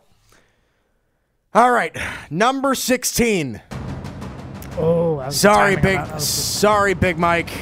The Miami Dolphins are at number 16. I know they got Josh Rosen, and that's a really great get. I think he could very well easily be your future at quarterback. But your roster just isn't good. You don't have a great O-line. You don't have great weapons. Your running game kind of stinks. Your defense isn't that put together. You just don't have a lot of stuff. It's just, you got Christian Wilkins, you got Minkah Fitzpatrick. I mean, you got rid of all your pass rushers. No more Cameron Wake, no more Robert Quinn. You got to see if you can get more out of Charles Harris. I'm not in love with what you got. I just don't love it. Miami, you're at number 16. Number 15, the Cincinnati Bengals. I'm sorry, you stink. You do. And to be honest, I don't think you got any better in the draft. I think your division got better, The Steelers are still competitive. The Browns are definitely a lot better, and the Ravens are still way better than you. The Bengals, I really think, just are not a good football team right now. I think they're getting to the point where they may want to move on from Andy Dalton. They have a good running game. They've got good weapons. Their offensive line still isn't that good, even with Jonah Williams there now. And your defense, honestly, you didn't really do anything to address your defense. Your defense still is going to be one of the worst in the NFL. It really is. You got rid of Vontaze Burfict, and you didn't address it at all. You really didn't do anything to make it better. You drafted Jonah Williams in the first, and then Drew Sample, a tight end, in the second. I just really don't think you did anything that made your team better. So, Cincinnati, you're at 15. Number 14. This is where it gets really tough because I think the Bengals and the Dolphins are the clear-cut two worst teams in the AFC. After that, you could go anywhere with all of these guys. Number 14, you're not going to like me for this. I'm going to say it's the Denver Broncos. Denver, I think, they did incredibly well in the draft. Incredibly well. But part of that, I think, is because I really like the fact that they got Drew Lock in the second round, and he's not going to play right away. They're going to roll with Flacco. I think their offense is going to be pretty good. I actually think defensively they're going to struggle. I think Chris Harris is probably going to go. And if Von Miller is the only player on your defense, I think you're going to really struggle. Give me Denver at number 14. Like I said, this is going to be extremely hard. Extremely hard. 13, Buffalo. I think the Buffalo Bills are going to show signs of improvement. I think Josh Allen's going to have a much better year throwing the football, but I do not think he's going to have as much success running the football. I don't know what they're going to do with the running back position. I think they're going to get rid of LaShawn McCoy. If they're going to run with Frank Gore as their bell cow, I don't know how that's going to work out. They don't have a ton of weapons. I think their defense is going to be very good. I do. I think adding Ed Oliver to that defense is insanely good. Voshon Joseph is a really nice linebacker. I think they're going to be very good on that side of the football, but offensively they're still going to struggle. Josh Allen's still going to be running for his life. Cody Ford was a nice addition, but they need way more than that. Give me Buffalo at 13. Number 12, I am going to go with the Jacksonville Jaguars. I just don't believe that Nick Foles is going to succeed there. I think he is a fine backup quarterback in the NFL. He's not a starter. I'm sorry. I know he won a Super Bowl. He won the Super Bowl on a whim. He's not going to do... look, I don't love him. And to be honest, I don't think Jacksonville gave him enough.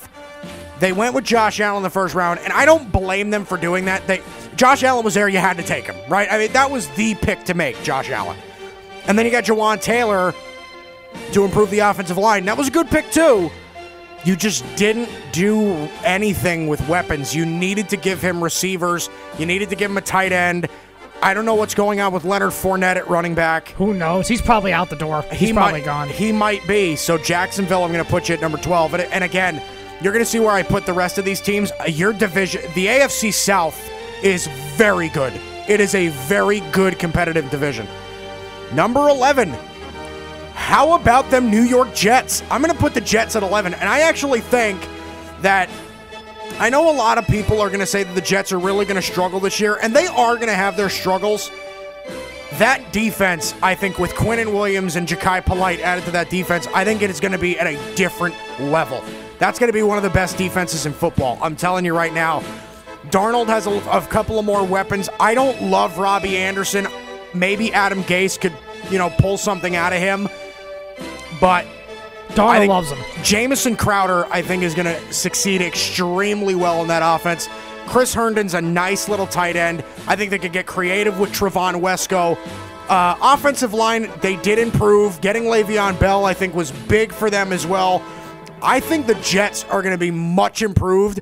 You're going to think I'm crazy. They are going to push for a wild card spot.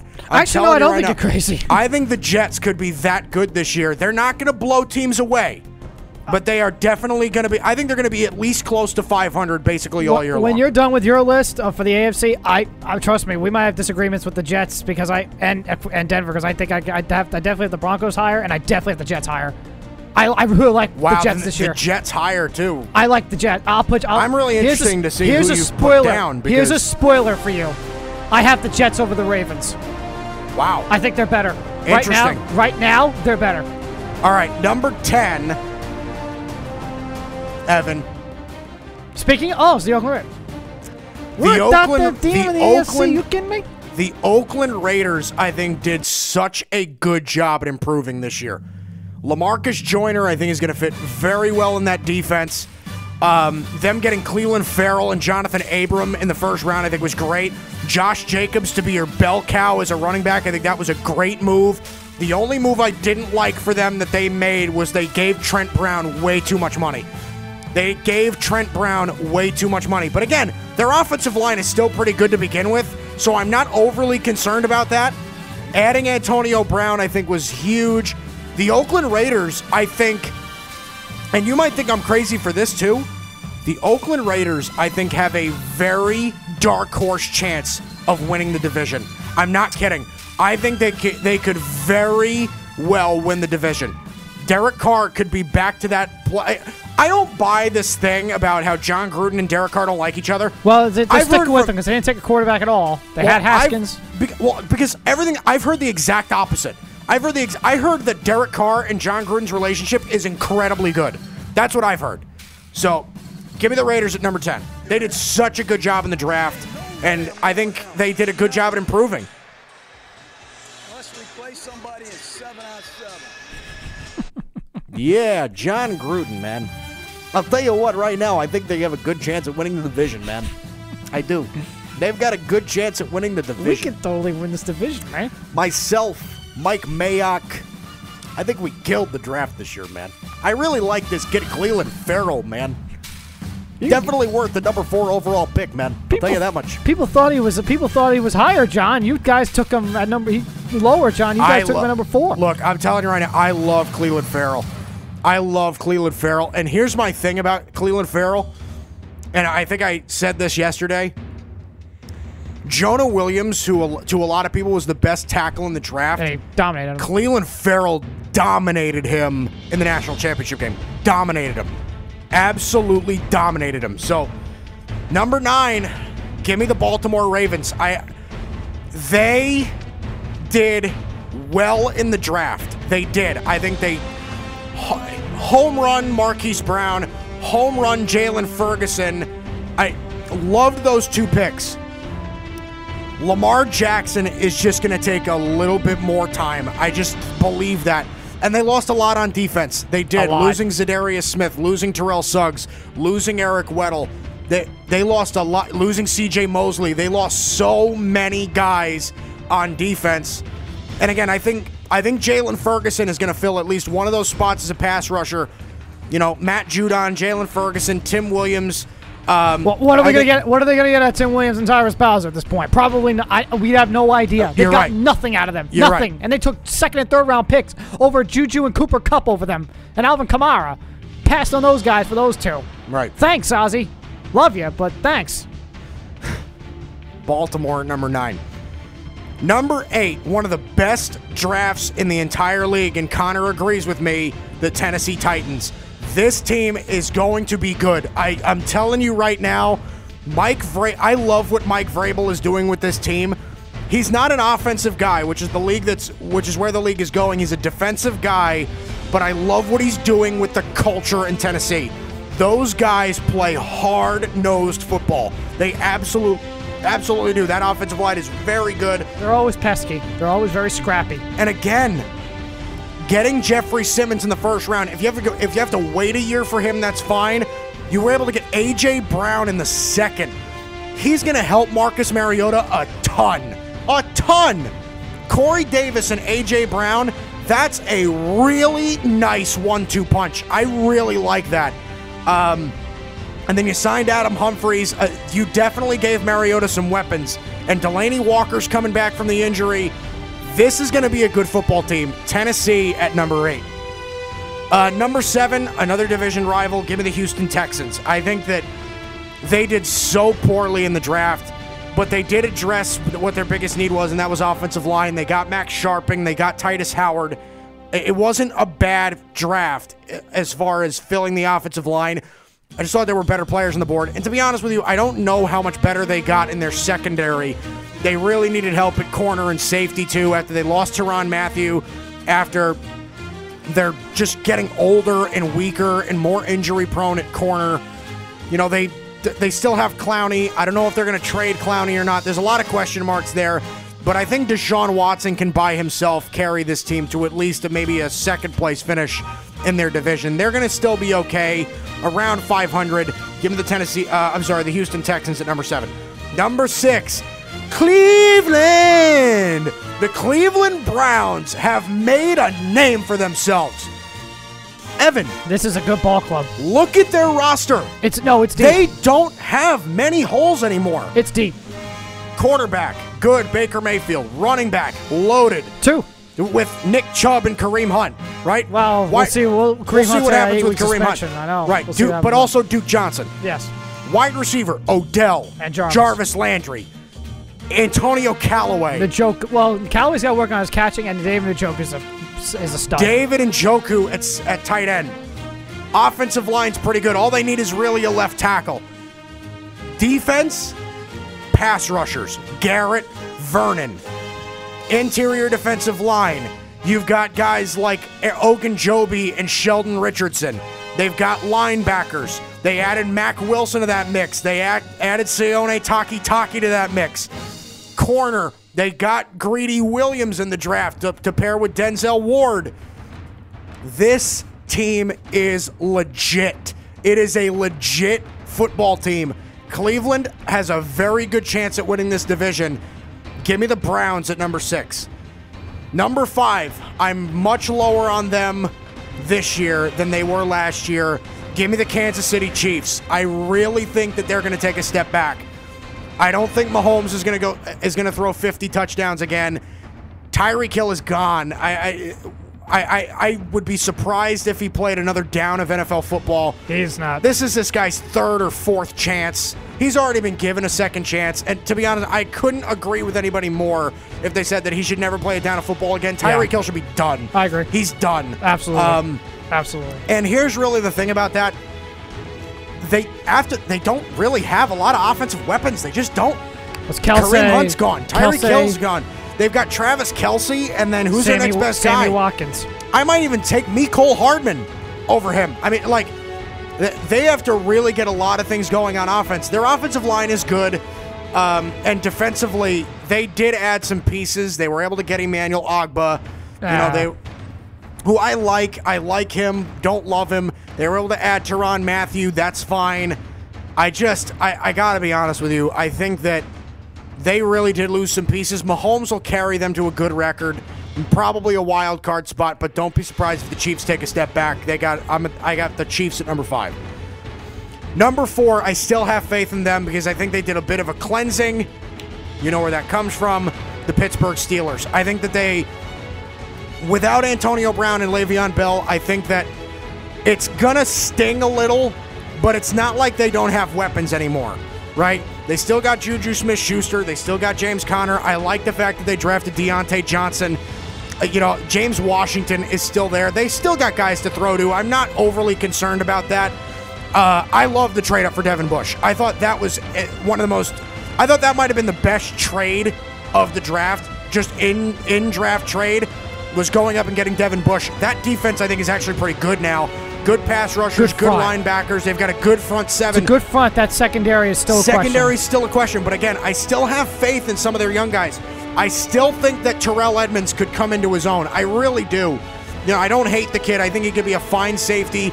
And corner, again, that still is a bit of a weakness, but when your pass rush and your front 7's that good and you can get that much pressure on the quarterback, I think it takes a little pressure off of your secondary. Give me the Steelers at number 4. I think they're still pretty darn good. Number 3, give me the Los Angeles Chargers. This is a team that will be scary. Mike Williams, I think, is coming into a full season of really good Mike Williams, I think, could make all the difference in the world for this offense. Again, Phillip Rivers, Keenan Allen, Melvin Gordon, that good offensive line. This is a team that could be very, very good. I didn't think he was a first-round guy, but them adding Jerry Tillery to the middle of that defensive line, I think, is going to work wonders for them if he can remain consistent. And again, Joey Bosa and Melvin Ingram, obviously, they're gonna wreak havoc off the edge. This is a good team. This is a team that has a ton of talent, one of the best rosters in the NFL. Give me the Chargers at number 3. Number 2, God, is Chris Ballard working wonders with the Indianapolis Colts. They are insanely good. I'm sorry. If Andrew Luck is able to stay healthy, I think this is I wouldn't even say it's a dark horse team. It's very possible they can go to the Super Bowl. I'm telling you right now. Running game, perfectly fine. They were able to add Paris Campbell to their list of weapons. Now Andrew Luck's got a really nice receiving core. Jack Doyle and Eric Ebron are still there at tight end. They've got a great offensive line. And again, they were able to add Rock Ya-Sin to that defense. They were able to add, their other second, Ben Banigou. They were able to add him as well. He can really play. Bobby Okereke. They made a lot of changes here on defense. This Indianapolis Colts team is going to be scary good. They are going to be very, very good. Give me the Indianapolis Colts at number 2. And number 1, give me the freaking New England Patriots. Yeah, they are still number 1. It drives me crazy, but the Patriots are still number 1. The defending Super Bowl champions. They're probably going to win another one. Why do we even watch the NFL? I mean, reminds me of they're the best coach team in the league. They've got they have the best or the second best quarterback in the league still in Tom Brady. They did very well in the draft. They added Demaryius Thomas. They added N'Keal Harry. They've got a ton of good receivers now. Joejuan Williams. Connor said he was a reach. I think he's going to find a way to fit into that secondary. Chase Winovich, I think, fits into that defense incredibly well. Yannick Kajust upgrades that offensive line. Damian Harris is another option in the backfield. The Patriots just do everything right. It just drives me crazy. The New England Patriots, they're at number 1. All right, just to recap. LOL. Just to recap. Dolphins at 16, Bengals at 15, Denver at 14, Buffalo at 13, the Jacksonville Jaguars at 12. I'm going to put the Jets at 11, Oakland at 10, Baltimore at 9, Tennessee at 8, and Houston at 7. Top 6, the Cleveland Browns at 6, the Kansas City Chiefs at 5, the Steelers at 4, Chargers at 3, the Indianapolis Colts at 2, and then the New England Patriots at 1. Well, we definitely agree on the top at 1. 16, 15, yeah, Cincy definitely, and the Dolphins are probably going to be the 2 worst teams, not only in the conference, but maybe even the whole entire NFL. I think Miami is going to be worse than the Giants. I know you have the Giants. Here's where we disagree. I got Denver over Buffalo and Jacksonville. I think Denver is going to compete. They won 6 games last year with Case Keenum. They could certainly win 3, maybe even 4 more games with Joe Flacco. I like the fact him and Lindsey could have a nice connection. Him and Emmanuel Sanders, they get Noah Fant. You can have Drew Lock sit for a year or 2. I think the defense with Von Miller and Bradley Chubb is going to be nice together. They got Bryce Callahan, which was cool. I do think they'll find a way to keep Chris Harris. I think they're going to compete. I think Jacksonville just could be a mess. I don't trust Nick Foles in outside Doug Peterson's system. I don't. I know he's got all about that defense. I know, but it's also a locker room thing, and it's a culture thing. I don't think Jacksonville is a good locker room. I don't think that they have a good culture. I think they have just a chaotic element to them that it's almost like something's about to burst. It just seems like something's always wrong in Jacksonville. I don't trust them. I got Denver over Buffalo and Jacksonville. I got Denver over the Raiders. I also have the Jets over the Raiders. I have the Jets over the Ravens. I think the Jets are going to be really, really competitive. I really do. I probably would put the Ravens at around 11 or 12. Cleveland, I'm putting them over the Chiefs. I'm putting them over the Steelers. I'm dropping the Steelers down to at least the 6 or 7 spot. Wow, really? I think Pittsburgh and this. Listen, you can say it's only 1 game, but we saw what this offense for the first time looked like without Antonio Brown and Le'Veon Bell when that Week 17 game when they played the Cincinnati Bengals. They won, but it was ugly. That offense was awful, and that was against the Bengals defense. That Bengals defense by that point in time was pathetic. They barely scored a soul against that defense. I think the Steelers are going to take a massive drop back, which is why I think Cleveland's the best team in that division. Kansas City, yeah, I agree they're going to take a massive drop back. I probably actually have Houston over them. Chiefs defense is awful. And yeah, how will Pat Mahomes look like with no Tyreek Hill? Tyreek Hill's most likely gone, and rightfully so. What he's done is disgusting. But Tyreek Hill's most likely gone. That defense is awful. Awful, and it got worse. I know they got Dee Ford, but it's worse. They got to me, and even with Tyrann Mathieu, it's awful. Pat Mahomes in year 2, I think he's still going to have an awesome year. It's just he's not going to get away with the stuff he got away with this past year. Some of the stuff he did this past year, I don't think he's getting away with that this year. I think the Chargers over the Colts. And I know I'm betting on the Chargers again, and every time we bet on them, they let us down.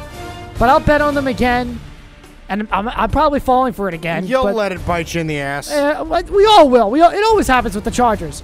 But like you said, talent-wise, the talent is there for the Chargers again in the Phillip Rivers era. Again in the Phillip Rivers era, the talent is there for them to win a Super Bowl and get a ring for the Charger organization. And you're just hoping that this is it. Finally, I put them over the Colts, and I'll tell you why. They're the better football team, and while Rivers has had his troubles in the weather in the playoffs, I'm actually more concerned. I watched that Colts game with Andrew Luck in the playoff game against the Chiefs. That was ugly. I don't know what that was. And I just think back to that shoulder problems Andrew Luck's had to battle over the last 2 years now. And you watch him in that cold environment, it's like, oof. Like, it's like, how is that going to work in the elements with that shoulder? I don't know, which is why I got the Chargers over the Colts. And I got the Steelers. I got Cleveland over Pittsburgh and the Chiefs. I got the Texans over the Steelers, maybe even over Kansas City. I agree with you. Tennessee's going to be scrappy.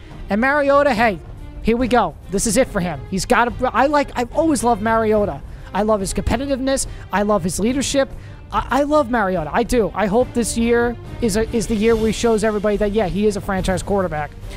I got Tennessee, a scrappy team. I got Baltimore, though. Still over the Raiders, but below the Jets, below Jacksonville, below Denver. I'm just not high on Baltimore. I'm not. I don't like their defense. Their defense got shredded in the offseason. They're going to give up a lot of points. Offensively, it's Willie. Yes, they got to. I'm happy that they built around the offense with Lamar Jackson. Hey, I'm happy. Hey, you didn't do it with Joe Flacco for 11 years. At least you're going to do it with Lamar Jackson. I don't know why you didn't do it with Joe for a decade, but I guess you want to try with Lamar. But the problem is going to be that defense and how does Lamar Jackson develop as a passer. I'm a broken record when I say it, but I'll keep saying it. How does he develop as a passer? And I also don't know how he's going to work with a veteran slot guy in Willie Snead and 2 rookies, because that's a lot of rapport to develop. 2 rookie, a slot receiver like Willie Snead, and 2 rookies. Right. How is he going to develop with that? Right. Mark Andrews, I think, will have a nice year. But it's also about the fact that they're still going to run this all-run gimmick offense, and that schedule that they have is really tough. It's tough. And I think teams are going to look at this offense, and they're going to stop it, and they're going to find ways to limit it. You saw it as that run went along. People went crazy because, they were winning with Lamar. But if you really watch the games closely, you could see teams were figuring it out, and that offense was getting stopped, and Lamar had fumbling issues. And it all came to a head in that playoff game with the Chargers. I'm just not high on the Ravens. I'm really not. And again, that schedule is rough. We'll see with the Ravens, but I'm not high on them at all. I'm really not. All right. So that's the power rankings. But we have a long way to go. Season's not till September. You're right.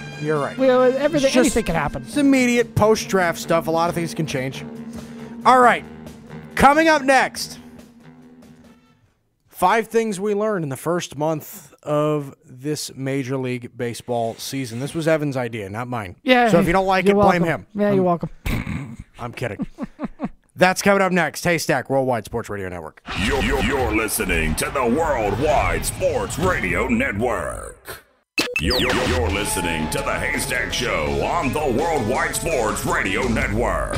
And welcome back. This is the Haystack and the Worldwide Sports Radio Network, iHeartRadio, TuneIn Radio, WorldwideSportsRadio.com. You probably have a shoot promo right now about a certain sports radio host right now. Oh, yeah. Can you believe that? Oh, he's got a live mic, guys. So here we go. Put Renee on for this. Renee Canales, Chalk Talk coming on just for a second. You don't even have to stay on, Renee. I just want you to hear this. Okay, so today we had a big show today. It was a very, very good show today. I know. We had Connor Rogers of Bleacher Report on today to talk NFL draft, right? Yeah. So, and you obviously know who he is. Bleacher, stick to football, everything like that. Big NFL draft guy. Big Jets. We just turned on Cowherd. And he was there. And Cowherd was talking about something about Matt Miller, who is Connor Rogers' partner. I swear Cowherd steals from me. I swear. It is, and this is not the only time. Cowherd and I will literally cover the same stories and have the same angles, and my show starts an hour before his does. I swear he steals from me. I'm telling you right now, man. It might be telepathy, man. I don't know. It's some sort of cross-country. I don't know. I feel like Leo, man. That 70s show. Yo, that's crazy, man. That's crazy, bro. That's crazy. Yo, I don't know what's going on, man, but it's like he's reading my mind, man. Dude, it's like, bro, it's like, wait, whoa. I'm the boss. Yo, he's my favorite. I love him. All right. Anyway, Sounds like the character from Cars. The Fillmore, I think his name is. Fillmore from Cars. He's like, hey, man. Is that the tow truck dude? no, he's the tow truck. That's that's Mater. Mater. Oh, Mater. That's That's Mater. right. Gotta give me some more taters. That's Larry the Cable Rear Guy, view right? mirrors. Rear view mirrors. Nothing beats Doc Hudson. Nothing beats Doc Hudson. It's nothing quite like me walking into a room, not even planning to talk, and this segment just being derailed at the start. Absolutely. Okay. Nothing beats Sounds Doc. about Let's get it. Nothing Let's beats bet Doc it. Hudson, played by the late great Paul Newman. Let's get back on track. So we've had a great show today. Obviously, we talked to Connor Rogers today. It was a great discussion with him. Talked to him at about 11:30. So if you missed it, you can go back and you can look at it. Really gave us some good stuff. And I actually find it funny because him and I actually agreed on a lot of things. I'm not a draft expert. He is. That actually made me feel a little bit smarter. I mean, Get that ego up. you're already smart, buddy. Hey, look, I don't like egos. You already know that I don't like egos. I'm trying not to inflate mine too much. I'm gonna float to the ceiling soon. You're gonna find Tyler up there. That's right. Yeah, Love you, Tyler. I'm gonna push the ceiling panel up, and I'm gonna. Oh, hey, man. No, but okay. So the 5 things that we learned in the past month of the Major League Baseball season. We're gonna do this every month. So, Evan, I'm going to let you go first. Oh, cool, because it's my idea. Yes, because it's your idea. Over the Pirates in their final Sorry. So, podcast possible. Okay. Man, There we go. Sorry, that's Gary. Who keeps talking? No, you know what's funny? No, because I got. Damn it, Gary! Selfish. You know what's funny? No, because you know what's funny? I love the SNY theme so much. This is like the only video where you actually get the full theme. I totally forgot Gary Cohen actually speaks in this reel. It's actually right before the 2012 season finale. Okay, right after it. All right, Okay, so let's the go. 5 things you learned, Evan, what do you got? Well, at number 1, and there's a reason why I have the Mets theme, SNY theme playing right now. It's the Mets. Their pitching is awful. Jacob deGrom has been awful for the last 3 games. Noah Syndergaard has been awful for the first month. Zach Wheeler has been awful. Vargas has been mostly awful. Their best starting pitcher right now has been Steven Matz. And hey, that's cool. I'll take it. That's awesome. But for him to be the only good starting pitcher right now for the first month, that's awful. You're just praying he stays healthy. Absolutely. That's always been the thing with him. Stay healthy. The bullpen, other than Edwin Diaz, and even at times Seth Lugo, it's awful. It's been awful. Jerry's Familia has been awful. Robert Gazoma has been awful. Lugo has been awful in games. Justin Wilson's been awful. Whole bullpen's been awful. And again, it's supposed to be this big revamped group. It's been awful, other than Edwin Diaz. They'll rebound. That's the thing. I think they'll rebound. That's the thing, though. I have faith in this pitching staff that it's going to be in the starting pitching staff and the bullpen that it's going to be good, that it's going to be bounce back, and I really do believe that. But my thing is, it's Mickey Callaway. don't blame Mickey Callaway for what's going on with pitch staff. Mickey Callaway is getting a lot of criticism for what's going on, getting a lot of criticism for how he's handling the bullpen and all that stuff. And him, the fact that he has a pitching background, don't blame him. Why? Because bottom line is, he's pushing the right buttons. They're just not pitching well. That's the thing. He's pushing the right buttons. Dave Island deserves some. What? Dave Island deserves some criticism as well. Dave Island too, but it can't only be Mickey Callaway. They both have pitching background. You're right, but Mickey Callaway is the manager, and Callaway is the one who's getting a lot of the finger pointing. No, I understand that, but Mickey Callaway being the manager, he has to focus on the entire team. I understand. Dave Island focuses on pitching staff. No, I hear you. I agree with you. And you can't really expect Jacob deGrom to go out there and pitch every single night and give you a quality start. You got 26 in a row. 1,000% agree with you, but deGrom has been off for the last 3 starts. That's just the facts. No, he and they need him to be better. He hasn't been great, but he'll get there. I agree. And Noah Syndergaard has a 6-point-something ERA, which is disgusting, and that should be better too. I had him winning the Cy Young. Sure. But I think he'll bounce back too. But I think for the people who are blaming Callaway for this, don't. He's pushing the right buttons. It's not his fault these pitchers who are supposed to be pitching well are not. I think they'll be all right. But Mickey Callaway, I think, deserves a little bit of credit for the fact that the Mets pitching staff and bullpen starting pitching has been awful. And they at least finished the first month of the season a game above 500 and still competing. So that's number 1 for me. Number 2. Oh, that's right. You see, I see how long it's been since we did this. I thought we rotated. Okay. No. Number 2. See, this is my idea, and I already rusty at it. Number 2, actually, is the New York Yankees. The New York Yankees are beating bad baseball teams. That is true. You know, hey, after starting off not beating any bad teams, they finally are.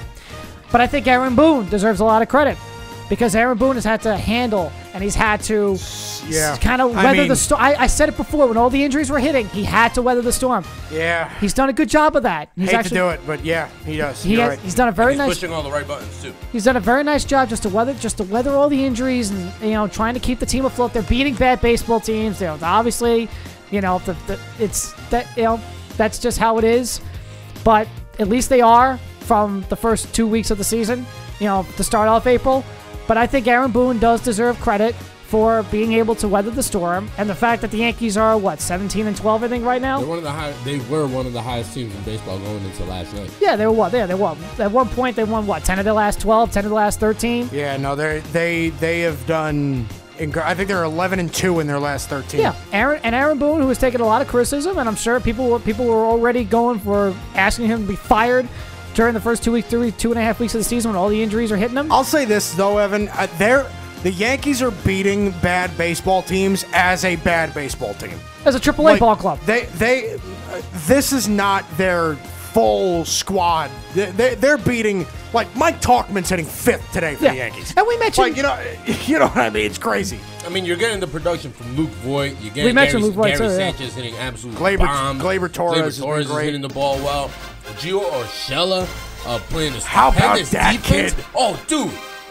Stupendous defense. Not only that, and he's actually hitting the ball pretty well. He's back in the lineup today, which is good to see. Good, yeah. Yankees have a day game today? Yeah, they play a 3:40 Arizona, game in yeah. Oh, okay. DJ LeMahieu has been an absolute fine steal for the Yankees, even though he's day to day with that knee. He'll come back. He'll come back soon. But I mean, Mike Ford produced when he got his call up. I mean, the Yankees have gotten it from everybody that they've literally called up. What more can you really ask for? Can I say this too? Up, the one guy they haven't been getting production from is Brett Gardner. He really hasn't done anything. I mean, Gardner always gets off to his big. He gets to his big power streak in April every year. He hits 5 home runs in 1 month, and then he'll die out. And then he hits 150 the rest of the year. It's just, I don't know. But yeah, the Yankees, you gotta give him credit, and Aaron Boone deserves a lot of credit too. He really does. Even with their bullpen, sort of. Yeah, the bullpen hasn't been strong either. Struggling mightily, you may say. I mean, they held some serious leads in the games against the Giants. They were up 8-0 at one point, 6-0 at one point, I think it was. The bullpen, let them back in. But I mean, the Yankees have been doing it, and they've been doing it well. Right. Production from 1 through 9. Sure. Their starting pitching has given them length. Herman. I mean, who saw this from Domingo Herman? James Paxton is pitching pretty well. CeCe Sabathia has been pitching pretty well, even though he took the loss yesterday. after getting his 3,000 strikeout, but I mean, they've been getting it. All right, Evan, number 3. Go ahead, bud. The Cardinals and the Astros are currently the best team in baseball, in my opinion, for the AL and the National League. But the Los Angeles Dodgers are right there. The Los Angeles Dodgers lose Matt Kemp. They trade Yasiel Puig. They trade Matt Kemp. Clayton Kershaw has not pitched pretty much at all this season. They lose him for a while.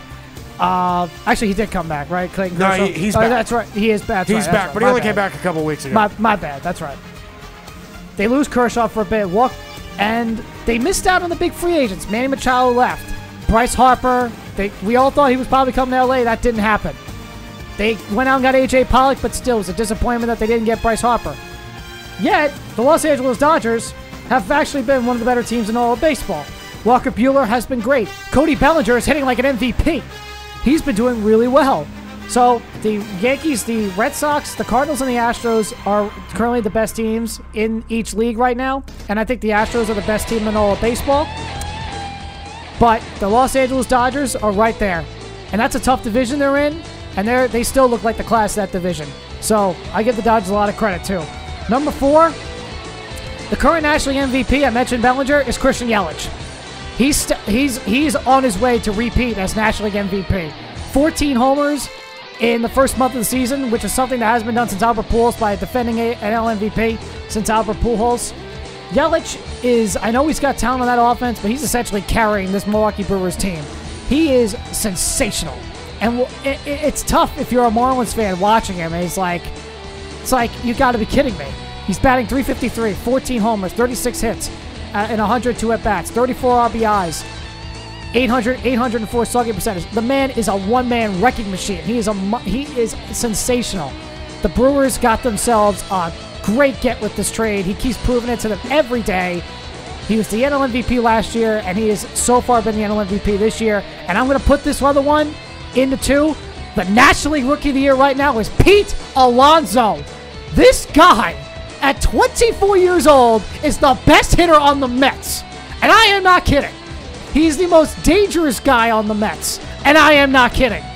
He is the star that this franchise has been begging for to come out of the farm system since David Wright. And I thought that was Tim Tebow. No, that's later. Timmy T. I know David Wright was around, but David Wright's tenure came to an end due to injuries, unfortunately. We never got the David Wright, unfortunately, his tenure came to an end due to injuries. The Mets were waiting for that hitter, that guy to come out in the lineup from the farm and be that impact guy. And Pete Alonso has been that guy through the first month of the season. He really is. And everybody so many people want to know, stay down in the minors for 2 weeks. Stay down in the minors for 2 weeks. Where would this Met team, with how bad the pitching has been, where would this Met team be without Pete Alonso? A 24-year-old rookie is the best hitter on this team right now. And I know Jeff McNeil and Mike Conforto can make cases, and I agree they've done well so far. Jeff McNeil especially. But in terms of impact, it's Pete Alonso. He's been great. And again, what was the hype coming into the National League? Who was going to be Rookie of the Year? Well, Fernando Tatis. He still very well could be. But I said, no, it should be. No, Pete Alonso has got a legit chance. And so far, Pete Alonso looks like the Rookie of the Year right now. And it's only April, but he looks like the Rookie of the Year. And he has been the most important piece of the Mets so far this season. And to wrap it up at number 5, the Boston Red Sox are not the most disappointing team in baseball. To me, it's the Washington Nationals. The Washington Nationals are, I don't know what they are. I don't know what's going on. They're a talented ball club. Their pitching staff is good. Their lineup is good. But they lost their most important player. I don't care, because Bryce Harper should not be that important because they didn't go that far with him. The Washington Nationals are still a talented ball club. Oh yeah? How'd they do in the first round again? Every year? Yeah, but they still got to the playoffs. How'd they do with competition? But they got to the playoffs, right? With Bryce Harper on their team, right? How'd they do with competition? Yeah, but they got to the playoffs with Bryce Harper on the team, right? And when competition presently constituted, that team right now isn't going to be making the playoffs. And when competition, okay, then there we go. And when competition hit them, though, every time with Bryce Harper, they faded. The Nationals but everybody club. else around Bryce Harper didn't produce either. Oh, please, Bryce didn't produce either. Bryce didn't produce either. Everybody around Bryce Harper, including Bryce Harper, everybody around him did not produce. So the blame cannot fully go on Bryce Harper. That's just the cheap way out. No, it's not the cheap way out. That's the truth. It's not the cheap way out. It's the truth. So it's if the he's hard not truth. if he wasn't that important on that team, so why is all the blame going to him? I'm not putting the blame on him. No, but I'm saying you Ladies, just said I'm just saying as a team. I'm just saying they didn't. He's being the middleman. I'm just saying, and Renee giggles when I call him pretty. I'm just saying, with Bryce on the team, they really didn't. They couldn't go past far in the playoffs, and they couldn't compete when there was a challenge in that division. I looked at the Nationals and said they should compete for this division. So far, they look bad. It's once again with another slow start. So I do think the Nationals can bounce back and still compete for this division. I really believe that. But to me, Boston's not the biggest disappointment so far. To me, it's Washington. That's just me. All right, so here's my 5. I got to motor through it. Yeah, my bad. That's okay. Renee had to. It was your idea anyway. Renee had to go Stephen A. on me. We had to debate on something. You and I agree on a bunch. My number 1 is something that you stated already. I think the Cardinals are the team to beat in the National League. They are incredibly good. Goldschmidt has made all the difference. Jack Flaherty, I think, has made a big difference in that rotation as well. They have one of the best bullpens in baseball now that they added Andrew Miller. Jordan Hicks is... You can't even touch the kid. The guy throws 106 miles an hour. And a sinker that's 100. I mean, you can't touch the kid. Cardinals are the team to beat in the National League. Yeah. Number 2, this is a big one. The Pirates are going to regret the Chris Archer trade. They really are. And to be honest with you, I think they already are. I think they did, and I think that they will in the future as well. Tyler Glasnow and Austin Meadows are killing it right now for the Rays. And wouldn't you know it, once again, Chris Archer through 5 starts this year, his ERA is already 4.5. Just like it has been for the past 4 seasons. He's never been able to put it together. Guys, it's so simple.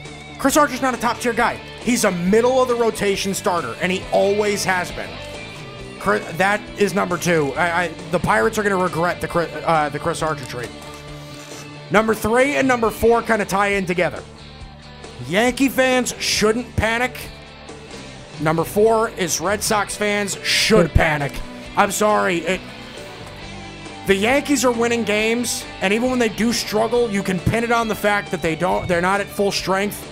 The Red Sox, they're losing games as a full-strength baseball team, and their best players just aren't playing well. Chris Sale this year has a 6.3 ERA through 6 starts. 6.3. Now, he'll come back down to earth, but I don't know what's going on with him. He's got no zip on his fastball whatsoever. His slider doesn't have break. He's hanging pitches. His location's not there. Chris Sale just isn't doing his job. So Red Sox fans, I would panic. Yankee fans, I think I'd be okay for now. You're going to get guys back, and you're going to start playing even better than you are now. So that's 3 and 4. And then number 5, sometimes, just sometimes, prospects take a couple of years to make it, but don't worry, they will. Here's the thing. Christian Yelich was a good baseball player in Miami. He's one of the best baseball players in the league in Milwaukee after a couple of years in the league. Oh, my gosh. I disagree with you to this point, though. Cody Bellinger right now is the MVP of the National League. Cody Bellinger. I understand. And he's another guy who, Cody Bellinger last year would sometimes get benched because he wasn't playing well. Cody Bellinger is the staple in that lineup this year. Okay, just to give you an idea. He leads the league in batting average, leads the league in on base, leads the league in slugging, leads the league in OPS, leads the league in OPS plus, leads the league in total bases, leads the league in home runs, leads the league in RBIs, leads the league in runs, he leads the league in hits. He has a 430. He literally leads the league in everything. 431 Cody batting Bellinger average. Literally leads the league in every statistical category. 431 batting average. He's got more walks than strikeouts. He's cut down on the strikeouts big time.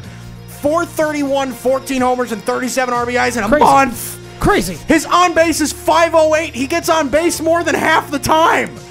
I mean, geez, look, Sometimes these guys take a couple of years to get there, but they'll get there. Cody Bellinger's one of those guys. Yelich is one of those guys. Not everybody's Aaron Judge. Not everybody's Aaron Judge or Ronald Acuna. It'll take time, but they'll get there. Ozzie Albies, Gleyber Torres. Andor. every Yankee rookie. Gary Sanchez in his rookie year. That's right. Clint Frazier. Clint Frazier. Oh, you want to talk about some time? Severino. No, but seriously, that's number 5. Give your prospects some time. They'll come around. And Cody Bellinger's the best player in baseball right now. He is playing like the best player in baseball. So that's it. That's going to do it for us. Renee Canales joining us for the last segment. Appreciate it, bud. By the way, Bryce Harper and his amazingness. The Phillies only have 3 games over 500. The next you're running away with it. I thought he wasn't that important. God. I thought he wasn't that Get important. over it. Exactly. Get your hair done I thought he wasn't later. that important. 3 games over 500. I thought he wasn't that important. So why are you just singling out Bryce Harper? Because he's not that important. 3 games over 500. He's not that important. But yet, he's not that great. Here you sit singling him out. Everybody else on the team. He's overrated, and he's not that great. Aaron Nola has been playing, has been pitching well. Oh my God! Just Bryce Harper. The Phillies could be a good team It's not without him. just Bryce Harper. The Phillies could be a good team without him. Okay, but too bad he's there. They're not going anywhere with him. He's there. This year, he's not in this your year. division. You're going to have to deal with him. Well, too bad. Yeah. You know what? The Mets obviously have done a good job with him because they won what? What did he do against the Mets this past series? Sync up or something? What did he do against the Mets this past series? 8 strikeouts, 2 against Jason Vargas. I don't know. What a great player! He's been getting on my bad side. What a great player Bryce Harper is. He struck out twice against Jason Vargas, who should be on a baseball team right now. No throwing water bottles. Good Lord, that's a pen. I know. I'm referencing God when I almighty, did it. it's just so amazing. Bryce Harper's a great player. Give me a break. He's a solid player. Why are you losing sleep on Bryce Harper? Because it's ridiculous. You don't need to lose sleep over him. Your team is currently... Bryce Harper is a very... Yeah, they're because the pitching staff is awful. Not because they don't have Bryce Harper. Okay. He is a very good baseball player. He is not a top 5, tier. No, that's all I hear. He's top 5. He's top 5. He's the greatest thing since Willie Mays. Give me a break. I watched that series with the Mets last week. He struck out 8 times. 2 against Jason Vargas. It was awful. No, you're not listening to the Worldwide Sports Radio Network. Sorry. Yes, you are. Yes, well, actually, yes, you are. But stop it. Voice on iTunes. They struck out 8 times in that series. Twice against Jason Vargas. Give me a break. All right, we can wrap up the show now. I'm done. If you couldn't tell, he's Evan Mazza. Hi. I'm Mike Guido. Haystack Worldwide Sports Radio Network. Chalk Talk's coming up next. We'll see you. Peace. You're listening to the Worldwide Sports Radio Network.